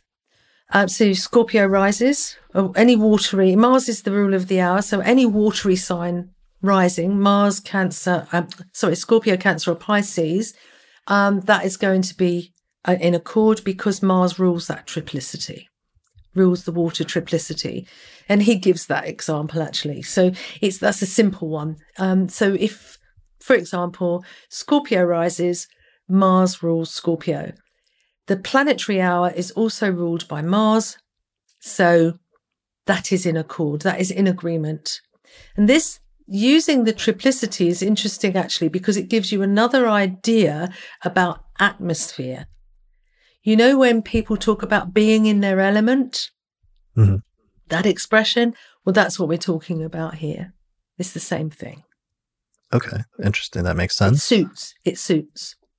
And then the third consideration, or the third one as part of this criteria, is when the ruler of the hour and the ascendant have the same temperamental nature or underlying temperament quality. Yes. So that's the ruler of the hour. is, say, Mars again. Leo is rising, which makes the ruler of the ascendant the Sun. Sun and Mars are now in agreement because they have the same nature. They are both hot and dry. That's what they mean by nature.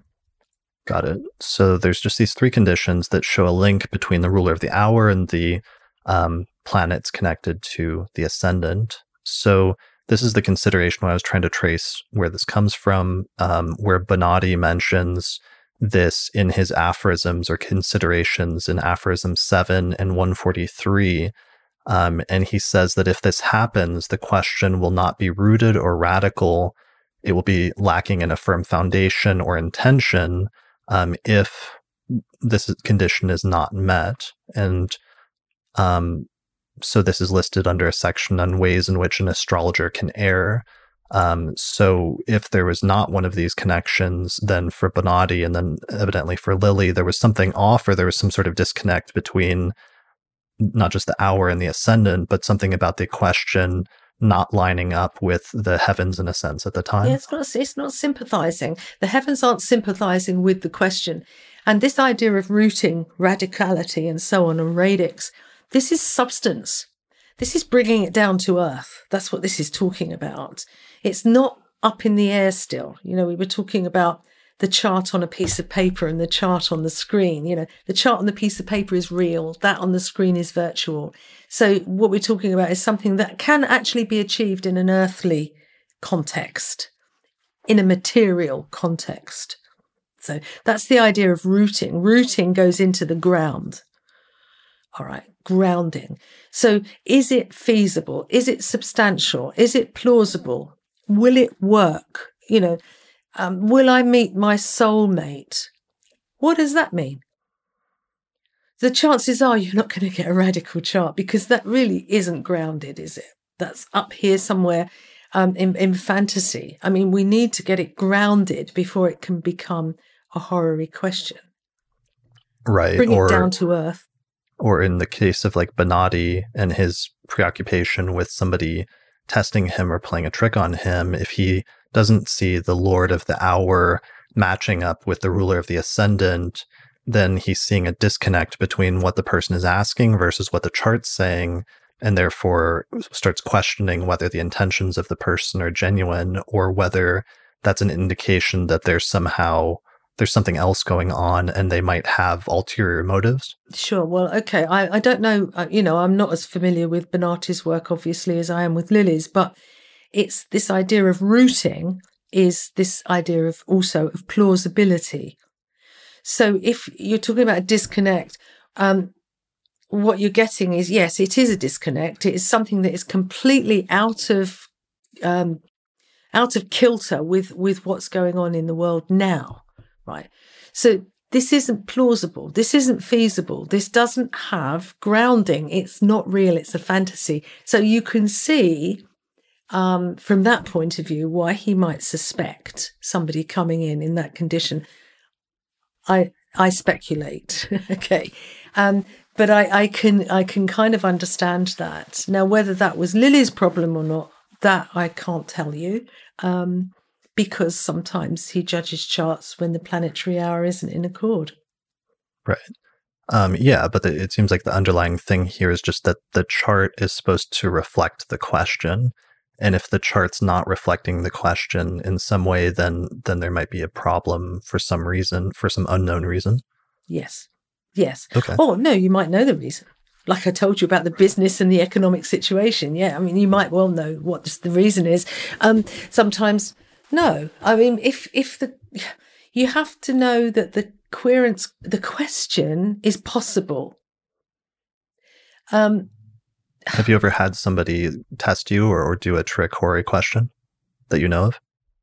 Not that I know of. Okay. I mean, no, I tend to be... Or somebody that was skeptical of horary that was just asking a not important question or something like that. I wouldn't do it. I wouldn't. No. I've got better things to do with my time than play games.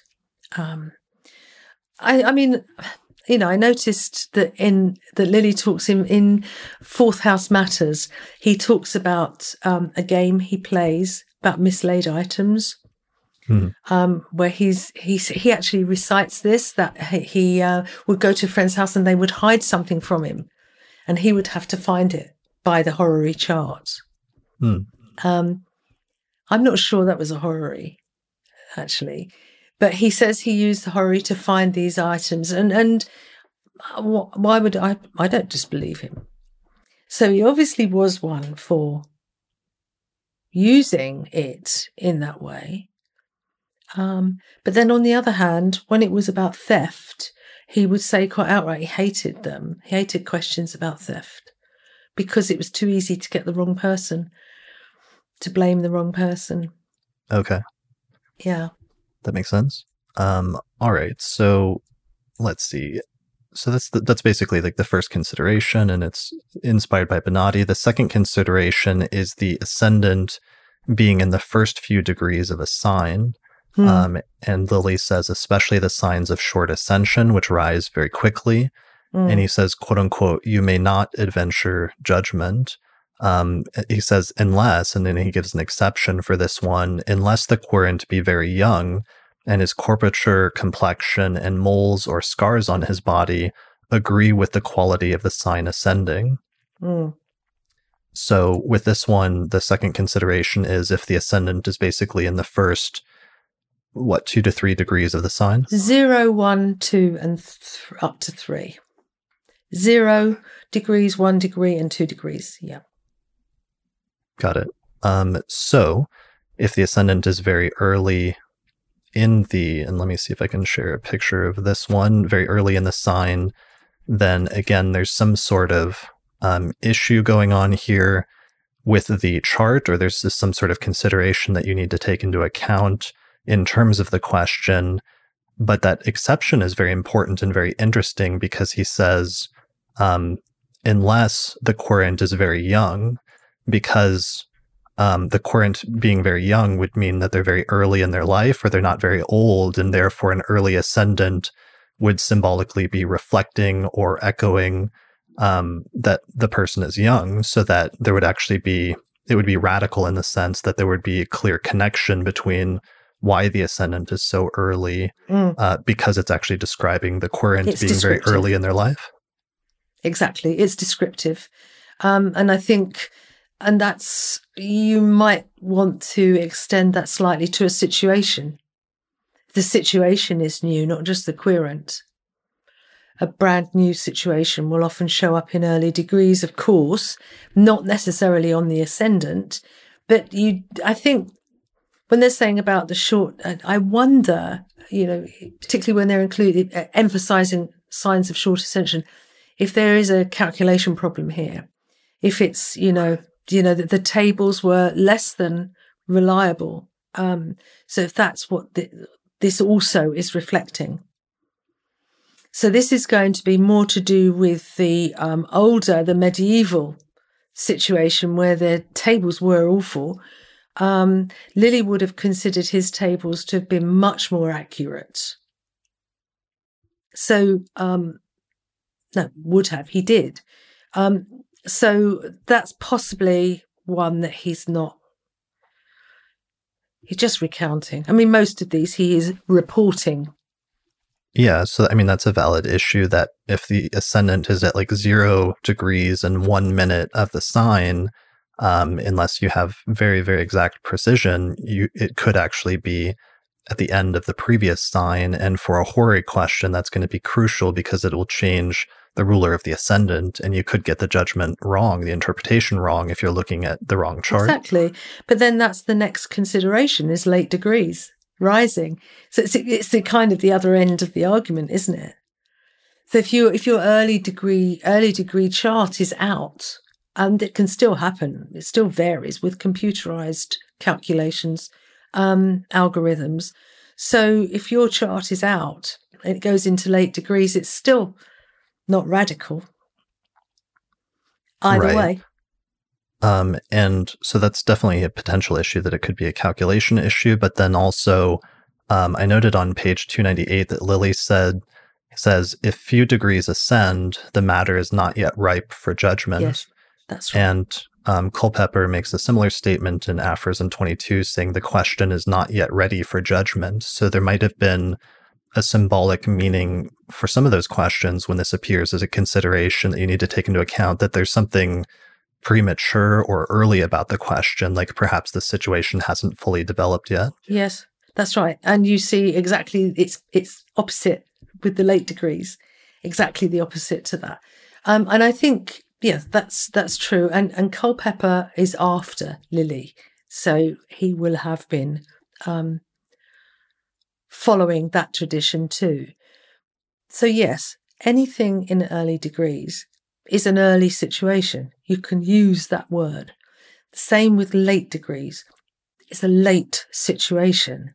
So whether it's on the ascendant or anywhere else, or a planet in a sign, early or late, you have the same situation, an early situation or a late situation. Now, that can be good or bad depending on what the question is. Mm-hmm. I'll give you an example for the late, because that's more frequent in my experience anyway. The late degrees, somebody asked me, somebody who already had, I think, 4 or 5 children, a man, asked me, he said, we think my wife's pregnant again. That would have been, I don't know, 5 or 6 or 7 or something. And he kind of sighed and said, is my wife pregnant again? So up went the chart, and it came up with late degrees. But it wasn't the only thing. But it was a late degrees on the ascendant. And I said, the question is past maturity.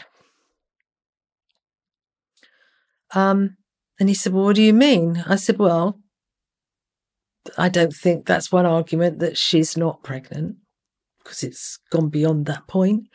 But the other thing was that the moon was void of course. So I had 2 in the same chart, but I still judged it. And I said, no, she's not.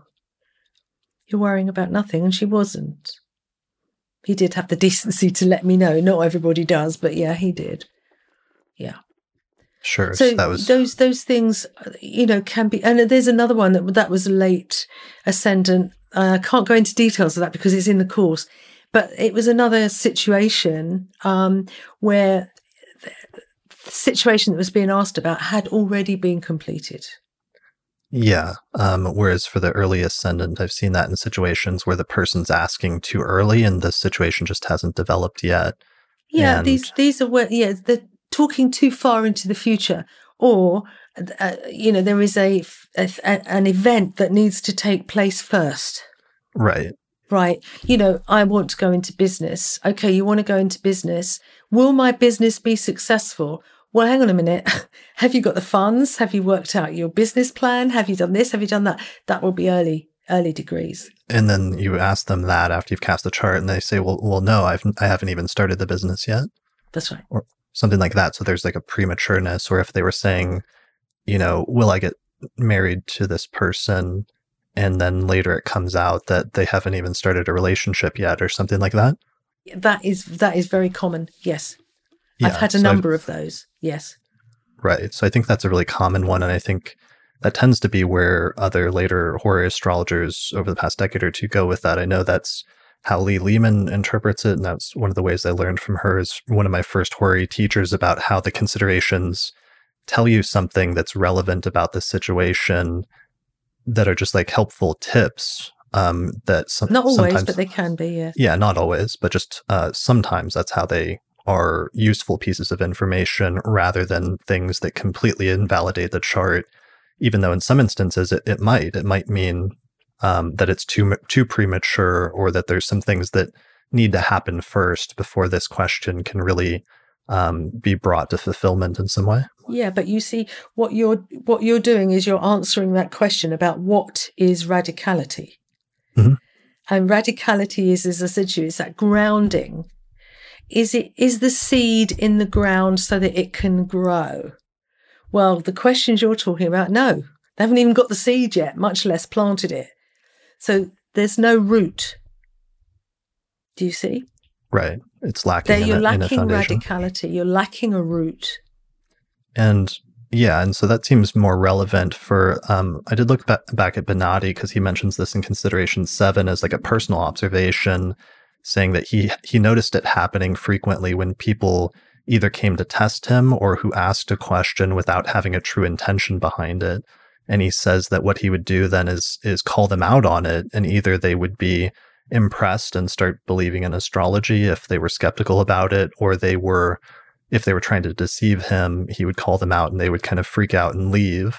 So it's interesting seeing that being sort of Benatti's stated part of the reason why he introduced this consideration versus how Lilly and Culpeper are using it as more like something that's coming up that gives you relevant information about the question being premature in some way. Yeah, I mean, obviously, things will develop. And you going through these people in the mid to late 17th century were inundated with clients. They were doing charts left and right in very difficult circumstances. So you get lots of war charts of various sorts, questions relating to war. So you have, it was a breeding ground for astrologers. There was no restrictions on publishing. At that time, which is where it all started, of course, 1642-ish. So you have, I mean, they were doing a lot of work.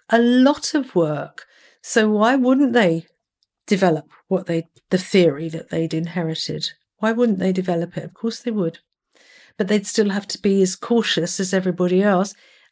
William Lilly particularly, as I say, was a devout man. But he was also an occultist, so he would have been cautious for all of the reasons that I've given you. In my opinion, he doesn't write this down. Right, that makes sense. All right, so that's that one. The third consideration, as you mentioned, is just the ascendant being in the last few degrees of a sign. Lilly says, quote, "It's in no ways safe to give judgment. Except," he gives an exception again, "if the native is of the same age as the number of degrees that are rising." So, for example, if you had 28 or 29 degrees of a sign rising, that would be a consideration, late ascendant. But if the person actually is 28 or 29 years old, for Lilly, that would mean there was a connection between the chart echoing or reflecting something that's actually happening in reality, which is the age of the querent. It's descriptive again. It's giving a description. But fundamentally, the late degrees are showing impending change. It's either that something is past maturity, so it's a dodo, or there's impending change. That's what late degrees generally show. So you've got early degrees showing a new change, late degrees showing an impending change. And this is throughout the chart, not just on the ascendant. But on the ascendant, of course, if the ascendant is the ascendant of the question as much as of the querent. So if it's late degrees, something fairly major is going to change, which is likely to make that question irrelevant. Okay? That makes sense. And also, by contrast, if the early degrees ascendant indicates that something is premature, the very late ascendant may mean that it's overly mature, that it's past the point somehow of being relevant. So on page 298, Lilly says, "If few degrees ascend, the matter is not yet ripe for judgment. If the later degrees arise, the matter of the question is elapsed, and it's probable that the querent hath been tampering with others." What does he mean by do you know what he means by tampering with others? I'm not clear on the very last. They've been asking questions of other people. Okay, so it's a question that they were already posed to like another astrologer and they got an answer to, but they didn't like that answer, so they went and asked somebody else. Yes, okay. I think that's what he means. And or they had an awful lot of speculators then, didn't they? Crystals and all of that, and summoning spirits and so on. So that's why he's saying just others, not necessarily other astrologers. These days we might say they've been to a tarot reader or crystal reader or whatever else. Yeah. Got it. The question needs to be clean. Got it. Okay. So that's number 3. The next one is it's not safe to judge when the moon is in the later degrees of a sign, especially in Gemini, Scorpio, or Capricorn. So that's one that kind of gets into the issue with the void of course definition, because this kind of gets conflated with a few considerations down. He mentions the moon being void of course, but here he's saying something about the moon being in the last few degrees of a sign being a potential consideration or some sort of cautionary indication. It's not cautionary. This is, you need an understanding of the moon's function and purpose, really, to be able to understand these kinds of considerations. And I mentioned earlier that the moon is a kind of modem. So it kind of picks up the horary question and casts it up. You have to put it through the moon. The moon is the nearest to us, so it has to go through the moon to the sun. It's the sun, as the Lord of the heavens, that will then answer the question and put that out, give his, if you like, his commands and instructions to the other planets. That will then be brought down by the moon into the answer. So the moon's action, because it behaves in this way, because it is so important, it's always co-significator for that reason. It's important that the moon is in a good condition, that it can actually do this. Now, in these late degrees, are the terms of the malefics. All of the late degrees are terms of the malefics. So it's already, it's late on. So we've got this late degree thing again. So there's an impending change. The moon is already about change anyway. You've got an impending change. Now, it's going to be in Capricorn, ruled by Saturn, in Scorpio, ruled by Mars, and in Scorpio, it has its fall. The moon has its fall in Scorpio as well. So you've got all of these things going on, and it's in detriment in Capricorn, sorry. So you've got all of these things damaging the moon's ability to act, to complete its function. And this may well be why he suspended work that day when the moon moved into the end of Gemini. And he's thought, no, we'll leave this for now. I can only do so many bad, bad news judgments. Thanks very much. We'll leave this one for today. And I think that's what it's about. It is understanding the moon's function that is vital. All right, so we're talking about the moon, and that makes sense because the moon is always one of the main significators in any horary question. So anytime there's a problem with the moon, that's going to be a major issue in terms of the horary chart in general, because the moon is always treated either as a secondary significator of the querent or as a general significator for the question as a whole. Indeed. It's both. It's both of those things. Yeah. You have to look, and this is why it can get confusing, of course, but it is a co-significator of the querent. It is the natural significator of the question.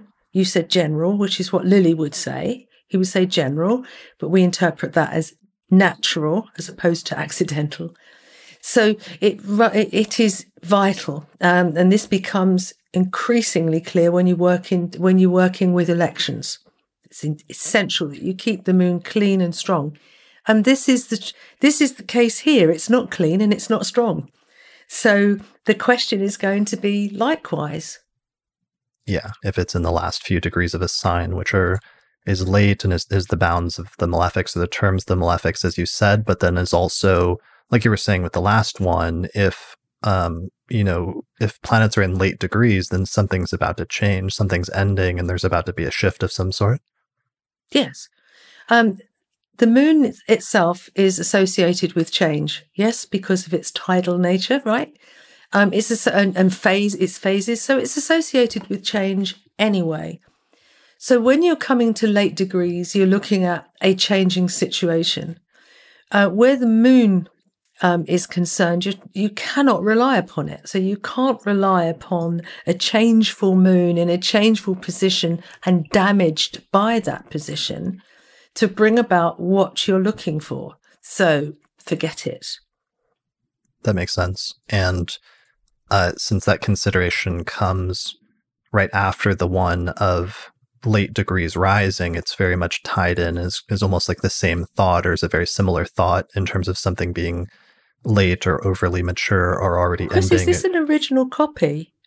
Yeah, this is my original copy. I got an original after I did my interview with Clive in 2019 in London, and he let me look at his copy. I actually brought it to the interview. I was so amazed by it, and I was so taken by it that I was able to save up and buy an original copy of Lilly, which I've tried to use, because sometimes when you share scans of stuff that's in black and white, it doesn't show up very well. And I wanted to be able to share excerpts from this and do different episodes. And I did an episode on Lilly with Nina Griffin, as well as this episode with you. And it's nice to be able to have reference to the actual original copy. Beautiful. It's beautiful.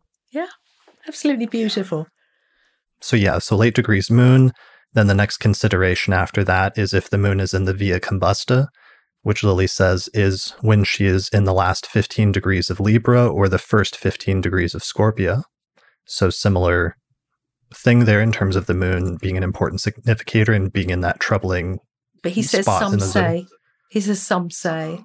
So that's one of those little clues that Lilly gives that maybe he's not fully on board with this, but that it's the opinion of some people to pay attention to that. I don't think I've noticed him take any notice of it. And he certainly, as far as I can recall, doesn't mention it. And I think there is some debate about what this Via Combusta is, why it is. And it may have been a collection of nasty stars, fixed stars, at some point that nobody can actually identify, or as far as I know, can identify, that are no longer in that position.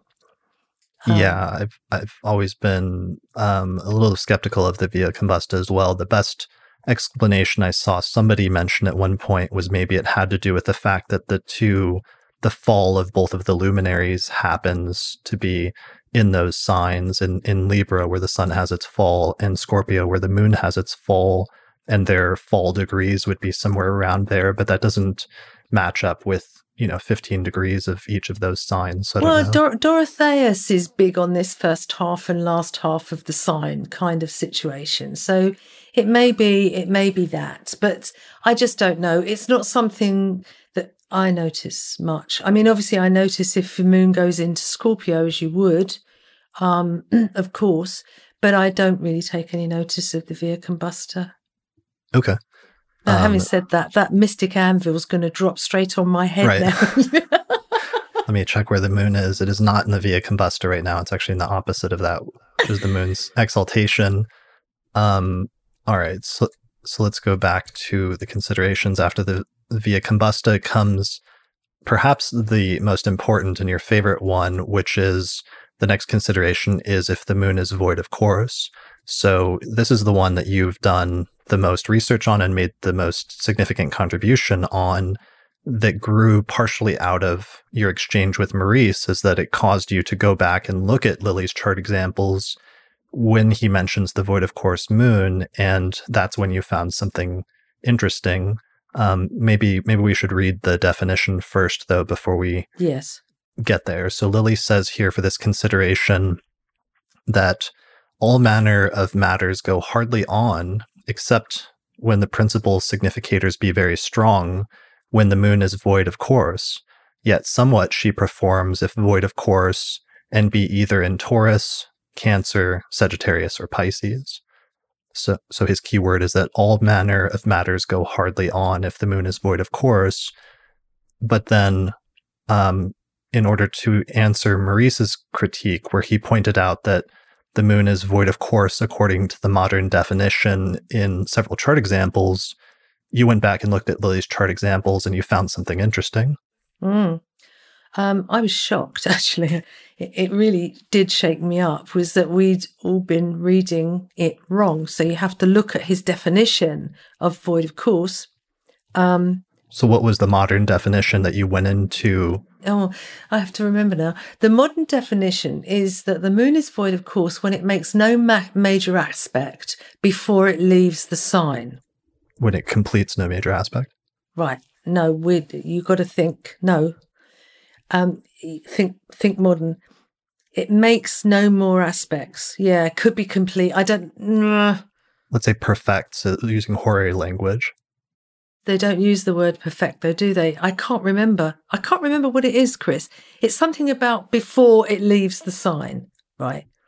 Yeah, I mean, it's basically that here. I have a diagram that might help. So this is the diagram for the modern version, like in the 20th century. In the 20th century, like the horary tradition from Ivy and from Barbara Waters, the definition that they were using, I believe, which is that once the moon completes its last major aspect in a sign, and it will not complete any other major aspects before it changes sign, then it is void of course, and that this tends to happen in the later degrees of the signs. So, for example, if Jupiter was at 25 Cancer and the moon was at 26 Scorpio, then the moon would be void of course, having completed its last aspect with Jupiter at 25. That's not how I understood it. I mean, maybe I had to unlearn an awful lot, and that was one of the things I had to unlearn. So I'm probably not remembering it, but I thought it was make. It's not making any more aspects before it leaves the sign. But yes, certainly it's to do with the later degrees. Absolutely. And the reason that you can do that is because the orbs now belong in the modern school of thought. The orbs belong to the aspect, not the planet. Once you reinstate the orbs to the planets, then it becomes a much easier principle to understand. And then when you've got that principle of the orbs to the planets, and then you understand what application means, and that was crucial, understanding the meaning of application. It doesn't just mean moving towards, it is a technical term that means moving towards whilst being within the joint moieties of those orbs. So they have to be touching for an application to be in process. Right. They have to be within orb. They have to be within the moieties, the joint moieties of their orbs. Right. So yes, within orb is the shorthand. Right. So yeah, they have to be within orb. And in doing so, they have to be the faster one must, in the normal course of events, has to be moving towards the other. Okay. So now an application is in process. We have an application. And the void of course rule says that when it has no more, when the moon or what the planet, he actually says, is not making any more applications. So here's the definition from book 1 of Lilly for void of course. Yes. Do you want to read it, or do you want me to? Okay. A planet is void of course when he is separated from a planet, nor doth forthwith during his being in that sign apply to any other. Now, this sentence has been ripped to bits so many times. Right. Right. It has to be what he is emphasizing, and he does differentiate in his examples. He is emphasizing that application must be occurring at the time of the chart. Right. You cannot say, oh, but it will apply later. That doesn't count. The application must be in operation now, forthwith. Okay. The application has to be in process, not the perfection. Right. That's the important point, that you realized that he uses the word, he says applying, that it's applying. It has to be, if it's not applying, then it's void of course. But he doesn't say anything about perfection, about completing the aspect. He only talks about it being applying.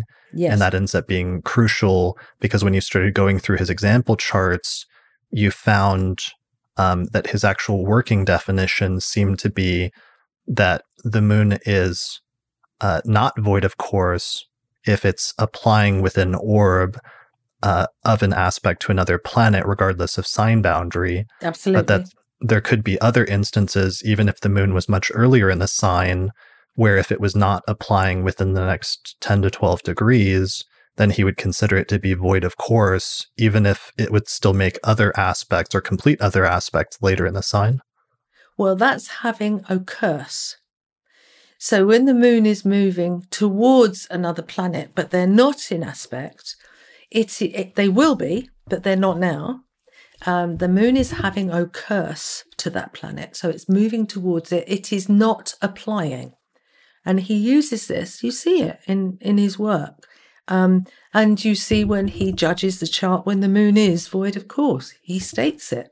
He says so. You know, it's huge. It's one of those, if you like, considerations that generally speaking, he nearly always includes in his judgments, if not always. And whereas the via combustor, late degrees and of the moon and so on and so forth, Saturn in the 1st or 7th and so on, he doesn't always note those as unless they're part of his judgment. Mm. But he doesn't say, oh, this consideration is in operation here. You know, oh, Saturn's in the 1st house. Got to be careful. He never, ever says that. But he will always say when the moon is void, of course. Okay. So let me see. Here's a diagram, and let me see if this diagram matches your understanding of void of course. So let's say we've got a chart where the moon is at 10 degrees of Aries, and it's recently completed a sextile with Venus at 10 degrees of Aquarius, but its next aspect that it will complete isn't until it reaches a conjunction with Jupiter at 29 degrees of Aries, so at the very end of that sign. But because it is not within, let's say, 12 degrees of a exact aspect with any other planets in this chart, the moon would be considered void of course because it's not applying to any other planets. Yeah, well, the moon has got an orb of around, let's say 10 or 12 degrees. So it's got a moiety of about 6. Jupiter's got roughly the same. So, you know, for them to be in touching distance, which they are not, would put them in an application. But in that diagram, the moon is void of course and will remain void of course until those joint moieties touch between itself and Jupiter. In about 19? In about 8-ish degrees. Okay. So once the moon gets within an orb of Jupiter, it's no longer void of course, but there would be that span right there in the middle of Aries where it would be considered void of course. But it would also be noted as separating then from void of course. So applying to the conjunction of Jupiter, but separating from void of course. Okay. And that would be incorporated into the delineation with Lilly? It would. Yes, it would. And it often is, it can signify things like you have had no news, or this situation has come out of nowhere. You know, there's no background to it. There's no news. Those kinds of things are indicative of the moon and sometimes the significator separating from void of course. Okay. So this was actually a big discovery, and this is what came out of, initially you mentioned it in your response to Maurice's article, and then it caused some waves, it seems like, in the community, because this was much different than what other astrologers thought, how other astrologers thought Lilly defined the void of course moon up till that point. And some people pushed back, I'm guessing, and didn't agree with your interpretation. Nobody actually said so, though. Well, to his credit... Nobody said so to me. Okay. Nobody said... Well, I have heard some people who disagreed over the years who later changed their minds and actually said you were right. So I've seen actual opinions of other horary astrologers, in some instances begrudgingly agree that you were right in the end about your interpretation of Lilly's chart examples and what Lilly was doing in practice. And to his credit, it seemed like in his articles that Maurice acknowledged you were right relatively early on about the void of course moon, and he's pretty good. Did he? Yeah, he Maurice did was agree pretty with you good for that. Yeah. about changing. I don't have a drum to beat on this. Whatever people want to do, they do. But the evidence is irrefutable. And I didn't just go with Lilly. I took it back. I went back as far as I could with the sources that I had available at the time, and there weren't that many. But we did have the Project Hindsight translations at that time, and I was one of the early purchasers. So I went through those, and it was in one of the Greek translations that I found the meaning of application as well. And it just is repeated throughout history. That is what the void of course moon or void of course means.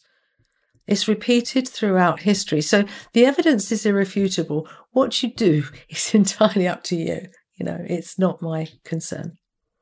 Sure. Yeah. I mean, it's, I did an episode last month on the void of course moon, and it's a little tricky because some of the earliest definitions from Antiochus and Porphyry define it as an aspect that isn't applying within the next 30 degrees. But then later in the tradition, Rhetorius seems to condense that definition, and it becomes, potentially, at least in his shortened version of the definition, the moon not applying until it's not applying within the next 12 or 13 degrees, which is the range that the Greek astrologers used for an applying aspect or an applying conjunction. Is this not, though, to do with the refinement of the orbs, the distances of the orbs? I mean, this is, it seems to me anyway, was a bit of a bone of contention for a very long time. And still, when Lilly writes about the planetary orbs, he's giving a band. He doesn't give aid apart from Mercury, which is 3.5 degrees, and that's it. But sort of 7 degrees overall, sorry. But the others, he gives a band, and he actually says, I use whichever one I remember. So he was not exercised by this at all. Because if you have an understanding of the chart, then of astrology generally, then you let the chart speak to you. You don't get too bogged down by these details. This is a very modern thing.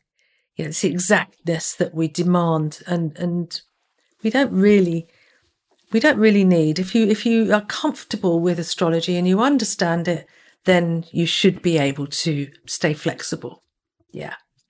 Right. You mentioned Lilly mentioning in passing at one point that he gives 2 different lists of orbs for the planets, and he says, I used whatever one I remember most recently in the moment or something like that. He wasn't super concerned about it in some sense.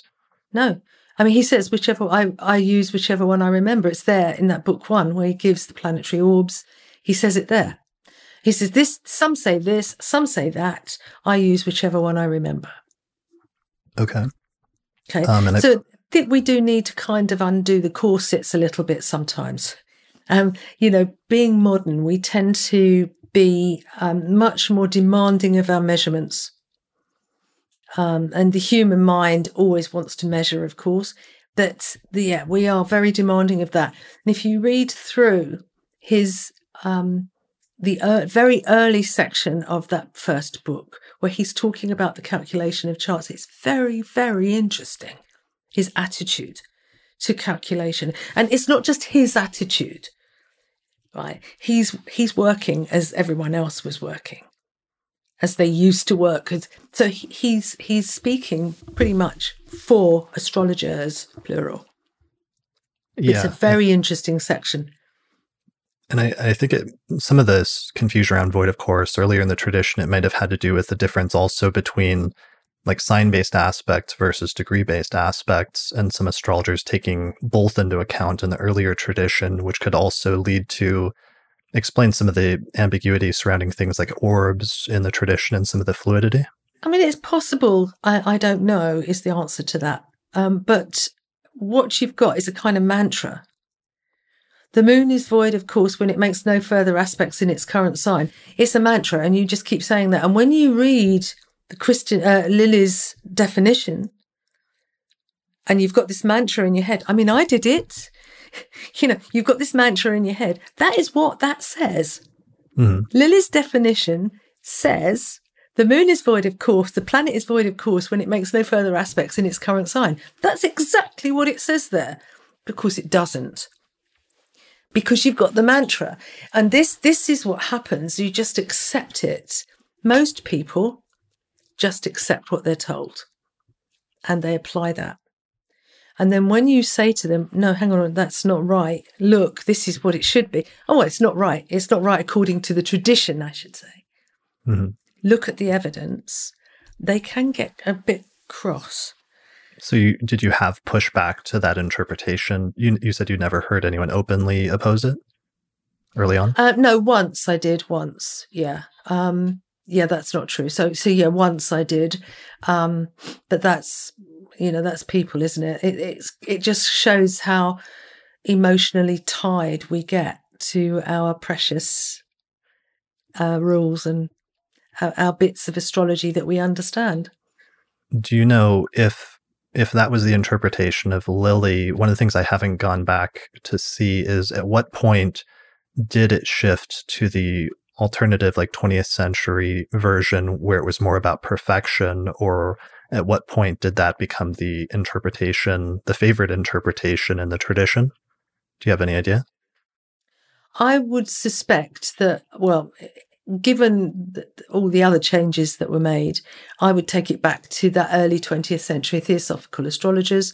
They wouldn't touch horary astrology with a disinfected barge pole because it went against their principles and their ethic. So other people picking up horary astrology later in that century would have been hamstrung because they had no background, they got no context, and so would have been interpreting according to what they thought it said. So I think it goes back, it's not that old.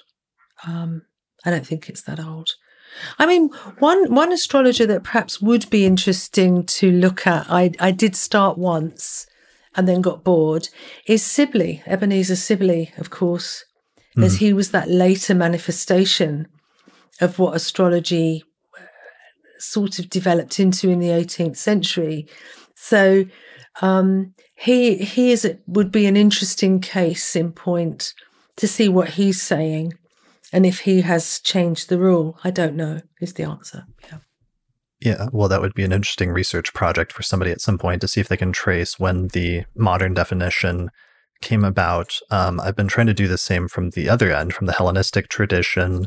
This is from Robert Schmidt's translation of Antiochus, but it gives the two earliest definitions from Antiochus and Porphyry, and then a third one, a later one from Rhetorius. And I think this is where the definition that Lilly used, or that you've been using, comes from Rhetorius. So I read something like this. It wasn't this one, but I did read something like this from Project Hindsight. It might have been Antiochus, actually. Yeah, well, the initial translation that was labeled as Antiochus by Project Hindsight in the 90s was actually Rhetorius, who was from the end of the Hellenistic tradition.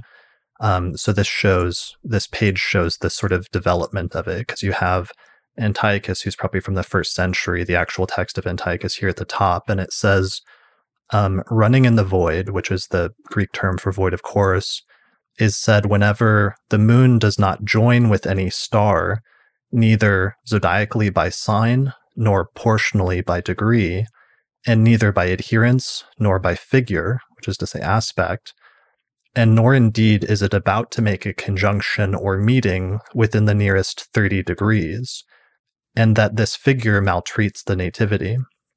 So this is being said in a natal context. And then Porphyry, a few centuries later, Porphyry repeats this definition and says, there's said to be running in the void whenever the moon does not join with any star, neither zodiacally nor by degree, and neither by figure nor by adherence, and nor indeed is it about to make a conjunction or a meeting within the nearest 30 degrees. Such nativities are undistinguished and unable to make progress. That's almost identical, isn't it? Yeah, it's the same definition. And then, so what's interesting here, though, is that then by the time you get to Rhetorius, a few centuries later in the 6th century, Rhetorius, at the very end of the Hellenistic tradition, he shortens the definition and he just says, there is a running in the void of the moon whenever it does not join with any star, neither bodily nor by figure. And what's interesting then is if you look up Rhetorius's definition of joining, as well as Antiochus and Porphyry, it's basically the same, which is they say that it's an applying aspect within 3 degrees for planets or 13 degrees for the moon. So here's the definition of application. Antiochus says, there's adherence whenever a star approaches a star, the faster the slower, not being more apart from it than 3 portions. And Porphyry says, 3 portions. Oh yeah. So here it is.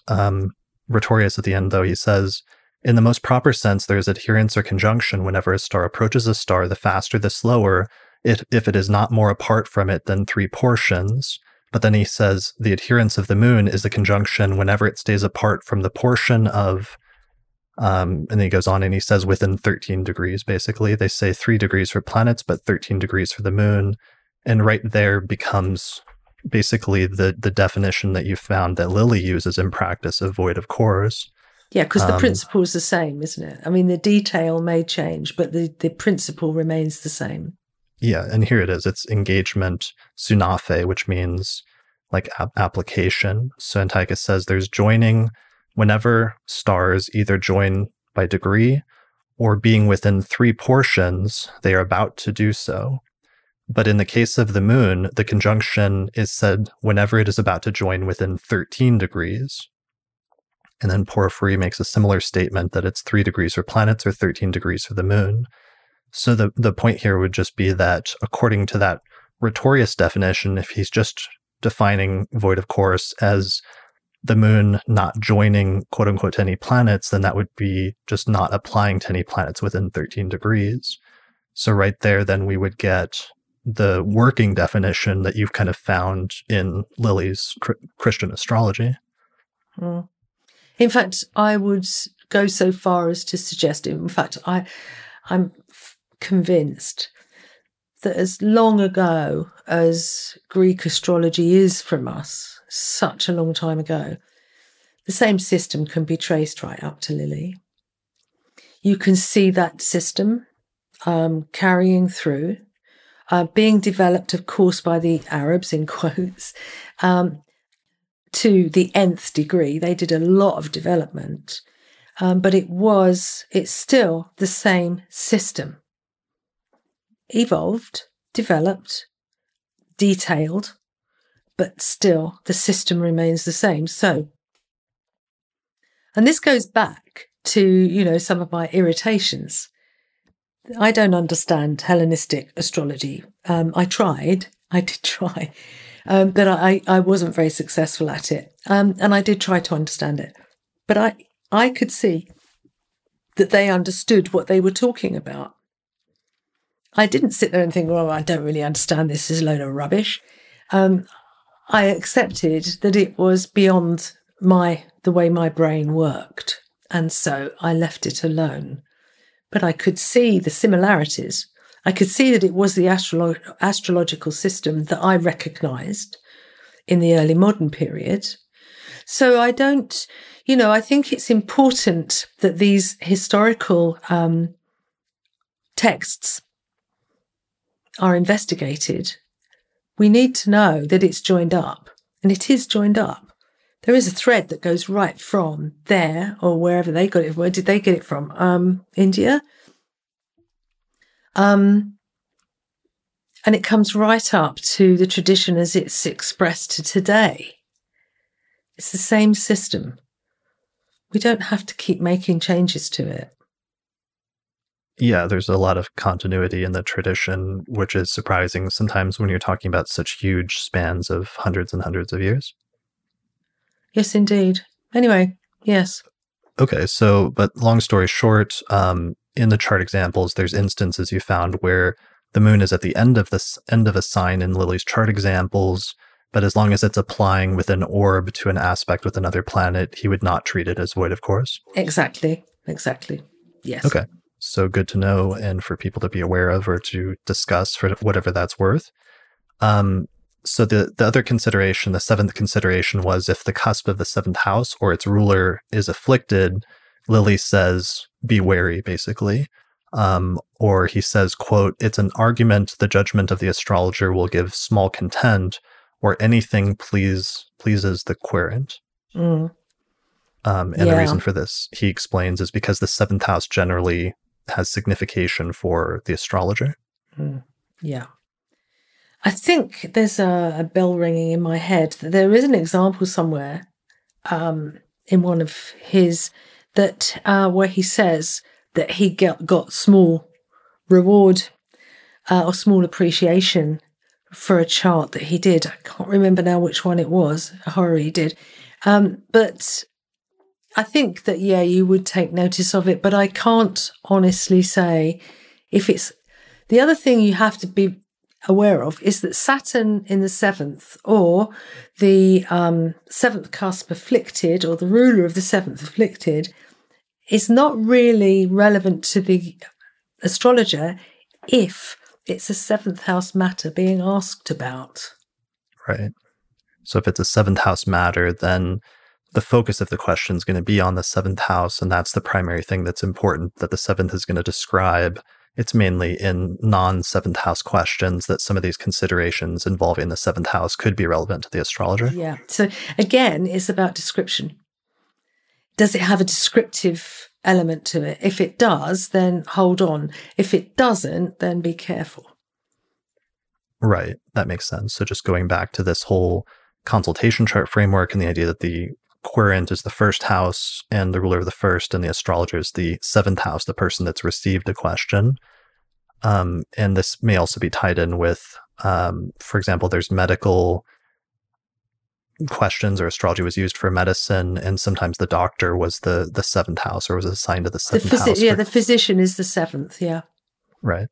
Yeah. And this one I was able to trace back to Pseudo-Ptolemy's Scintilloquium, which is a collection of aphorisms, and this consideration is mentioned there. So I think that may have been part of Lilly's inspiration for this one. Possibly. I mean, he read just about everything that was available to him, and he was trying to bring that to us to bring...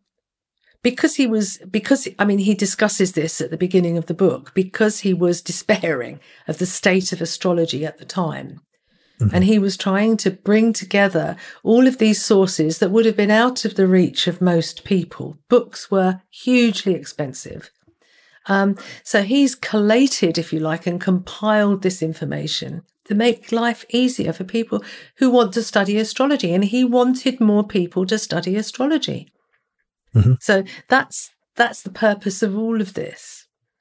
Well, and also sometimes, like, he had the means to study astrology and to collect all these books, as well as the ability to read Latin and do that sort of textual analysis and compare different authors, and then making this available as a book and bringing all those sources together, but also making it available in English. He seems to have been interested in, like, accessibility and making astrology more accessible in some ways. Much so, yeah. But but beyond that, actually going a step further than that, he wanted more astrologers.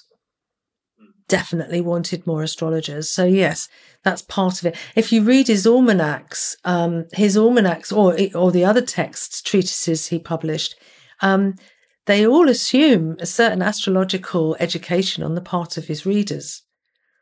Most people now wouldn't understand them. But, he had a very wide audience. So, yes, he was interested in that education, very much so, yeah. That makes sense, and I can relate to that. I think different astrologers can relate to that, because people that get deeply interested and invested in astrology also become invested in seeing it passed on to other people and seeing it thrive and flourish. Did you know that this is just a little factoid, that he actually did a reading. He was invited to give a reading of Christian astrology. You know, when you get certain authors are asked to come and read from their books. Mm-hmm. He was invited to read from Christian astrology. Now, how would that work? I don't know, but he did. So there's just an interesting little... Who did he read it for? Don't know, an audience. Okay, but that he was invited to come and read an excerpt from it in front of an audience? Yeah. That's really cool. Yeah, like an author would today. Right. Authors do that today. Yeah. So that's just a little factoid that isn't... But that is a very technical book to be reading out to people and to draw an audience. Can you imagine reading those considerations before Judgement? But he did, and people, yeah, they would have flocked. Yeah, well, it must have been an extremely popular book. It's sort of the equivalent of like today's like a New York Times bestseller or something like that. Very much so. Do you know it was pirated? Did you know it was really? pirated? I did not know that. How did that work? I don't know. They got hold of the plates somehow, and they published another edition. Someone published another edition in 1659. That's not the second edition, right? Sorry? That's different from the second edition that Lilly himself published? He didn't publish a second edition. Oh, so you're saying the second edition was pirated? And it wasn't a second edition. It's identical to the first. Okay. I thought there was like some major improvement or minor changes or improvements or something to the second edition. Even, you know, where you've got that mix up with the page numbers early in the 100s or 170, something like that. There are a few pages where the page numbering goes out of sync. It's kind of back to front or something. It's exactly the same thing in the 1659 printing. Wow, that's really interesting and wild. I did not know that. I mean, could be a whole episode in of itself, is like Lilly facts and things that you didn't know about Christian astrology, because that's kind of a little mind-blowing. So somebody got a hold of the plates and they issued an unauthorized edition years after the first one? Yeah. Wow. Yeah. Okay. He knew about it. And you can find it. It's in the libraries. Oh, yeah. I have the second edition because I wanted to compare them to see what the improvements were, the changes, but I hadn't done that yet because I was curious what he changed in the decade interim. Well, if you have a look at the page, it's around 174, isn't it, where the page numbers go a bit waffety. If you go, there's a few pages that are kind of back to front. I think it's 174, 175, 176, something like that. It's exactly the same in the 1659 printing. It's not an edition. Okay, very interesting. Well, yeah, I would like to look into that more.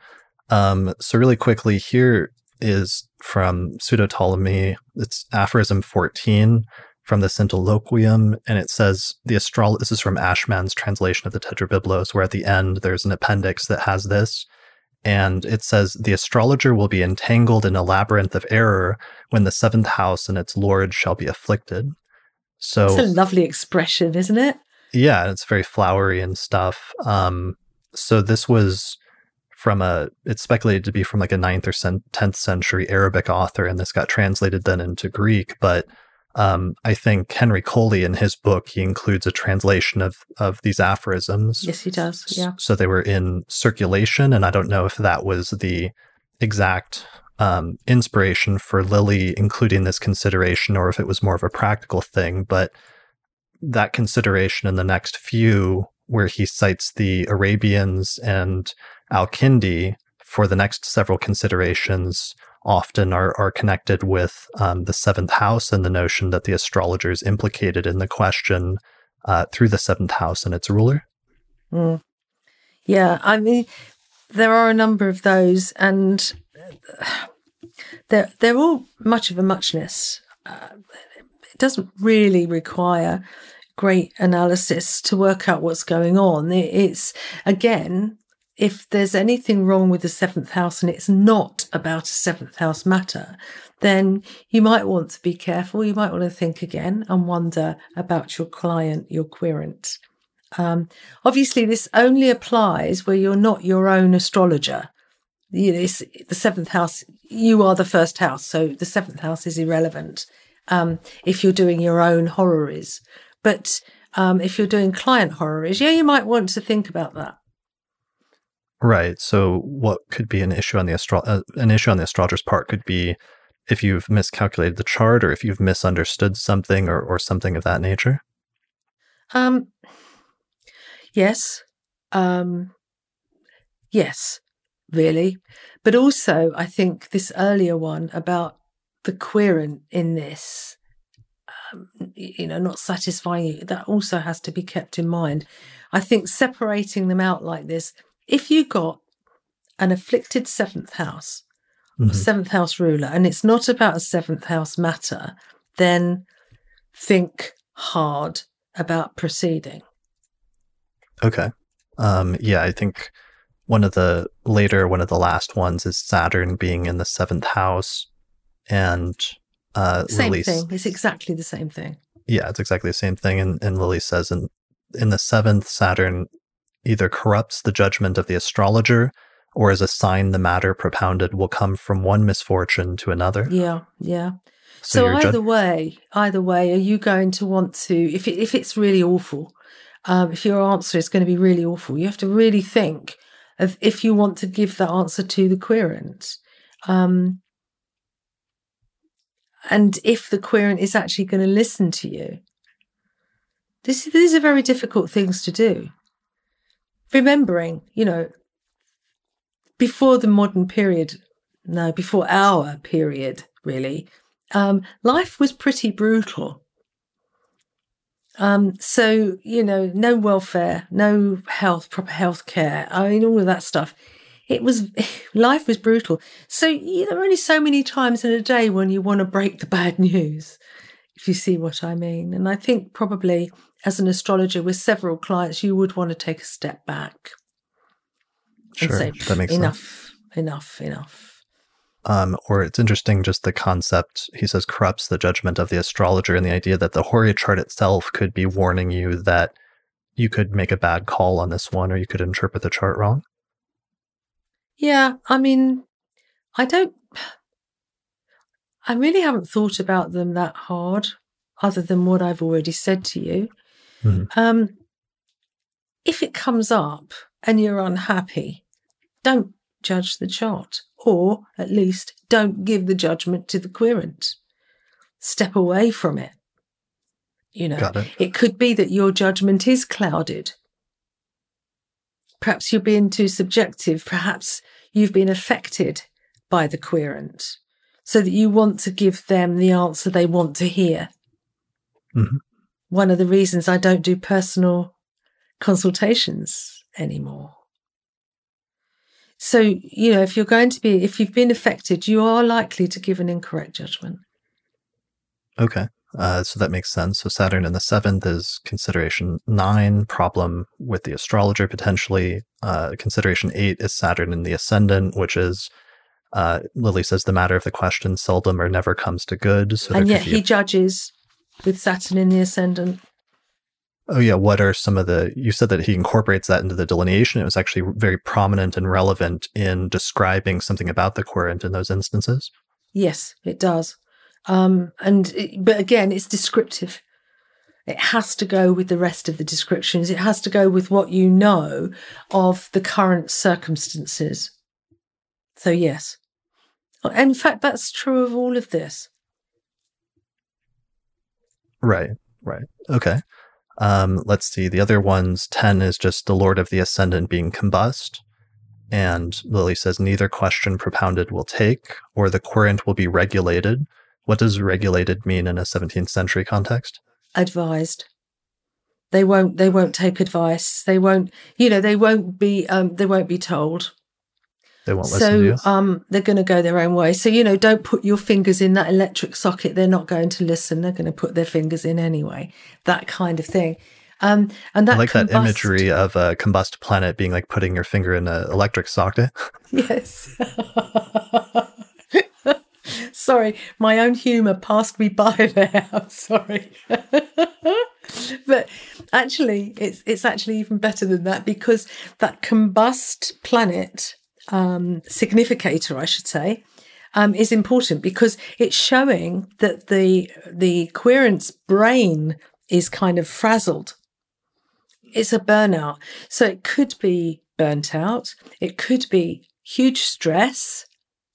It could be that they're just running around like a headless chicken. You see these kinds of things in very stressful, fast-moving horary questions. A combust planet is common. But also it's secretive. Something hidden or something kind of, about it. Yeah, hides the querent from you. So the querent may not be being entirely honest. That makes sense. I had one like that, a horary question, and it was interesting in that it was like a combust planet that was also in Scorpio, and it was the ruler of the ascendant, and the person actually was like a secret agent or a spy, and that was tied in with their job description in the horary chart. Yeah. And that kind of, also, that job is high pressured. A lot of stress in a job like that. So you get that idea of a fried brain in many respects, or in some respects. So yeah, that's a combust significator. I mean, again, it could be descriptive. You could have someone who is in a very high stressful situation, or is ill, mentally ill even, with a combust significator. So again, It could be descriptive. All right. And then let's see, consideration 11 is Lord of the Seventh Unfortunate, or in fall or malefic bounds. And Lilly says the artist shall scarcely give a solid judgment. Yeah, so we've done that. We've done that. And then finally, the last one he gives is 12. When the testimonies of benefics and malefics are equal, he says, quote unquote, defer judgment. It is not profitable to know which way the balance will turn. However, defer your opinion till another question better inform you. And that's interesting, isn't it? Yeah, what does that mean, the last part? Or, I mean, I understand the idea of deferring if the indications are so even that it's hard to make a judgment call either way. But what does he mean about defer your opinion till another question better inform you, until I know. the querent asks a question or a different question at a later time? Or I'm assuming so. We have to be careful about repeated questions for fairly obvious reasons, I think. But to actually advocate asking again is unusual. It's the only place I've seen it. Right. Maybe after circumstances have changed and a bunch of things have happened, then perhaps it would be enough. Something, I mean, possibly. I can't tell, because being equal judgment, equal, if the testimonies are equal, I never went through and tried that through his examples. And of course, if they were equal, he wouldn't have judged it anyway. So there aren't going to be any example. Yeah, that was one of the. I mean, there's no evidence. That was one of the issues I had with the analysis of the charts that made it into Christian astrology, and the analysis of the considerations before judgment. Is one of the things we can't know is what charts didn't make it into Christian astrology that may have had some of these that he, of course, wouldn't have included because he didn't end up judging them if there were any instances where that occurred. Yeah, but you see, he wouldn't even have drawn the chart up, I don't think, because if you're seeing up to 8 clients a day, you know exactly what's going on in the heavens. You know exactly. You can almost tell what the question's going to be before they've opened their mouths. Right. So you have that, you think there may be instances where there's that one client that walked in at like 1:00 in the afternoon and he knew that Saturn was on the ascendant and he just said, get out of my office or something like that? Yeah. He just wouldn't have seen them. I mean, I'm suggesting this in that where he appears to have stopped work when the moon went into the late degrees of Gemini. Now, right. He would have had people waiting outside. They queued up, right? But he would have sent them away. So he knew that was coming. And if there was, I don't know, some affliction coming around, he knew roughly where, what was rising when. So he would have known what was on the 7th. So he knew if that was going to be afflicted or unfortunate or any of these arguments that he gives here. He would have known that. So the chances of his actually drawing a chart up for that are slim. Why would he? Sure. Okay, that makes sense. And I tried to trace that one. I think I found it in Masha Allah mentions this consideration, and it gets repeated in, I think, Bonatti and some other authors. So it's another one of those ones that was passed on in the tradition when the testimonies of the benefics and malefics are equal. So that's the 12th and final consideration, basically, and the core considerations before judgment. In the later aphorisms, he throws in a few other things like Saturn or Mars in the 10th house, and what sort of credit the astrologer gets for answering the question, or whether there's some problem there if they do answer the question that could add additional considerations or aphorisms. But for the most part, it's these core 12, which are the primary considerations before judgment. Yeah, well, those aphorisms, he's actually going to be absolutely lifting out of other authors without a shadow of a doubt. Otherwise, they would have been included in this first section. Okay, interesting. Okay, so he's got these, he's collected these from his authors. He's writing. Now he's come to the aphorisms that he wants to include in his book. Right. But they actually repeat some of this or add to some of this, but it's too late. He's finished that section of the book. It's gone off to the printer. So you think there might have been others because he does repeat some of them, but then that he throws in others that he picked up in the interim? Yeah. That is a lovely book. Yes, I do. I think one of the problems with writing a book before word processing is you can't go back. It's a real problem. And I think that because of the size of this book, he may well have been sending portions of it to the printer. Now, when he gets into the later sections, he's now shut up of the plague. So he can't, and nothing's coming out of the house at that stage. Oh yeah, I forgot. So that was one of the nice anecdotes that came out over the past year that's suddenly relevant to us today in modern times, is that Lilly wrote Christian Astrology in the middle of a major outbreak of the plague in London. Yes, but he was also in London for 3 of the great plagues. The one where he was working for Gilbert Wright, they left for the country and he stayed to look after the house, collect rents and so on. He stayed. The second one, they moved. Now, the second one, he's shut up of the plague. That's the other one. And the third one, they moved out to the country. So he kind of did all of what everybody, the various responses to plague, outbreaks of plague. He did one of each. Okay. By 1665, the last great plague, he was in the countryside. Well, hopefully that's encouraging to some people who are tired of being locked up, that sometimes great works can be accomplished still under those difficult circumstances. Can I put some cold water on that? Sure. Do you mind if I put some cold water on that? In December the 21st, we had the Jupiter-Saturn conjunction. Right on top of the solstice. And it was in Aquarius. It is in Aquarius. If you think about Aquarius, it's a sanguine sign, so it's blood and air. And at that time, we'd got notice. We knew about our plague. So the chances are, in the first 3 months after that, is because of the solstice, is what we can expect for the next 20 years. In terms of so if you think about last you're saying in terms March. of the length of the pandemic?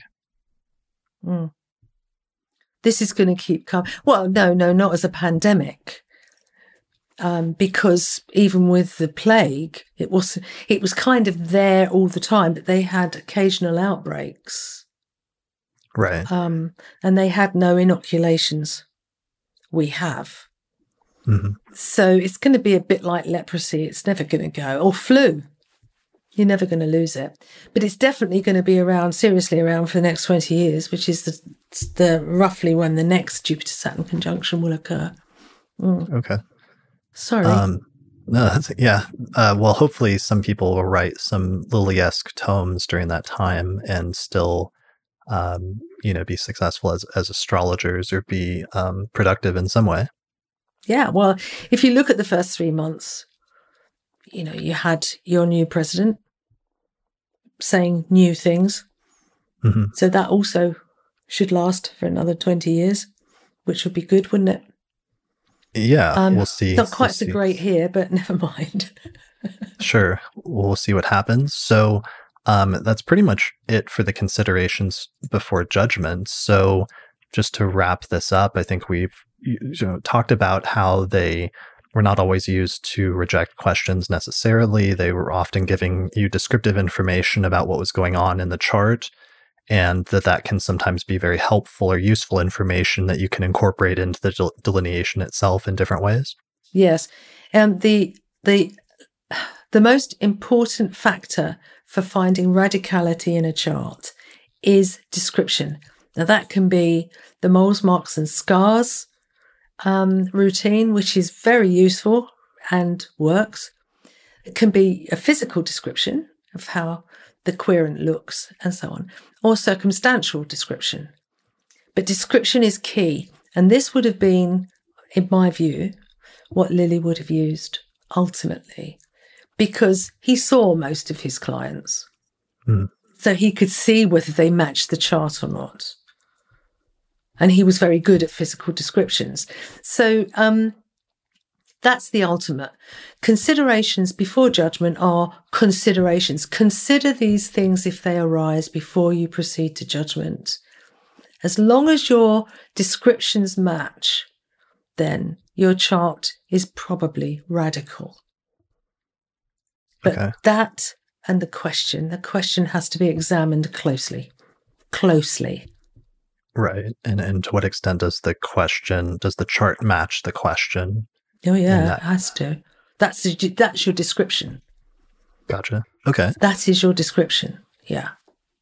Perfect. All right. So I wanted to mention a few things. One of them is your book, that you wrote that book on Lilly with Peter Stockinger, and that came out in 2014. So that's probably something people, if they wanted to learn more about Lilly, would be a good source, right?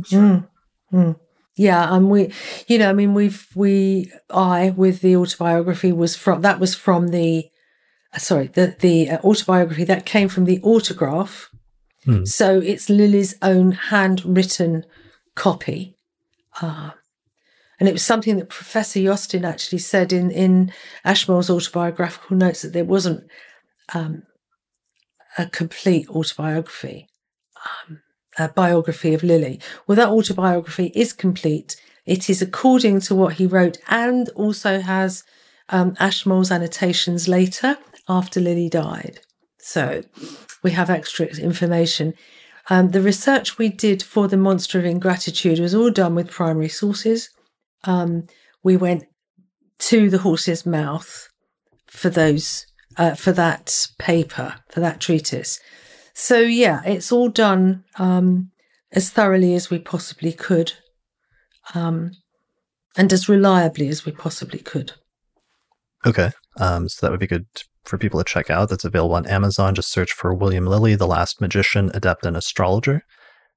You also, in 2010, with the Tradition Library, with Helena Avalar and Luis Ribeiro, put out Lilly's autobiography, a retyped, a very nice edition of that. And even though that website's no longer there, I'll put a link up to that in the show notes, because that would be good for people to read if they want to learn more about Lilly and more about his life, because you do some commentary in that text as well, I think, right? Yes. I mean, not huge amounts, but some, yes. Okay. And then what do you have going on in terms of consultations or classes or other offerings? Well, I still take clients, but usually, no, I stick now with my established clients. Courses, I'm still running the 2 correspondence courses, the traditional horary course, foundation and diploma. Forthcoming will be online courses that I'm hoping will be late spring. It's in development now. So, because I'm trying to, I think we've all learnt a lot, haven't we, with lockdown, about Zoom particularly, and Zoom type meetings. And I think that we've learnt its shortcomings, but we also can see that it's a great window, and it's a great way of reaching people if you want to. So yeah, I wasn't a great advocate of it, but I must say this last year has proved its value, I have to say. So yes, that's in process. Okay, so you'll be offering classes soon, and you also have a blog where you post articles.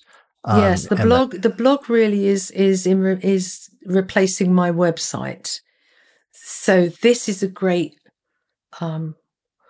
way of keeping up with what I'm posting up there. But Facebook and Twitter are good ways of contacting me. So your blog is at sue-ward.blogspot.com, and your Twitter is @SusanWard. And can people email you as well? Yes, you've got that's the iCloud email address there. So it's sueward2459 at icloud.com. Yes. Perfect. All right. Correct. Thank you. Thank you a lot so much for doing this episode with me and for sticking with it. I really appreciate it. And thanks for your analysis and your contributions to the tradition through your analysis of the considerations to help better unravel and understand what they actually mean in modern times. Well, thank you. It's nice to have the opportunity to be able to talk about these things rather than write. It's quicker for a start. It requires less effort to talk about it, and you can laugh at the same time. So that suits me very well. So this has been very interesting. You've been forensic in your questions, and I'm pleased about that. I hope I've managed to answer all of them to your satisfaction. And I have enjoyed it. I quite like being kind of questioned that closely. I quite enjoy it, actually.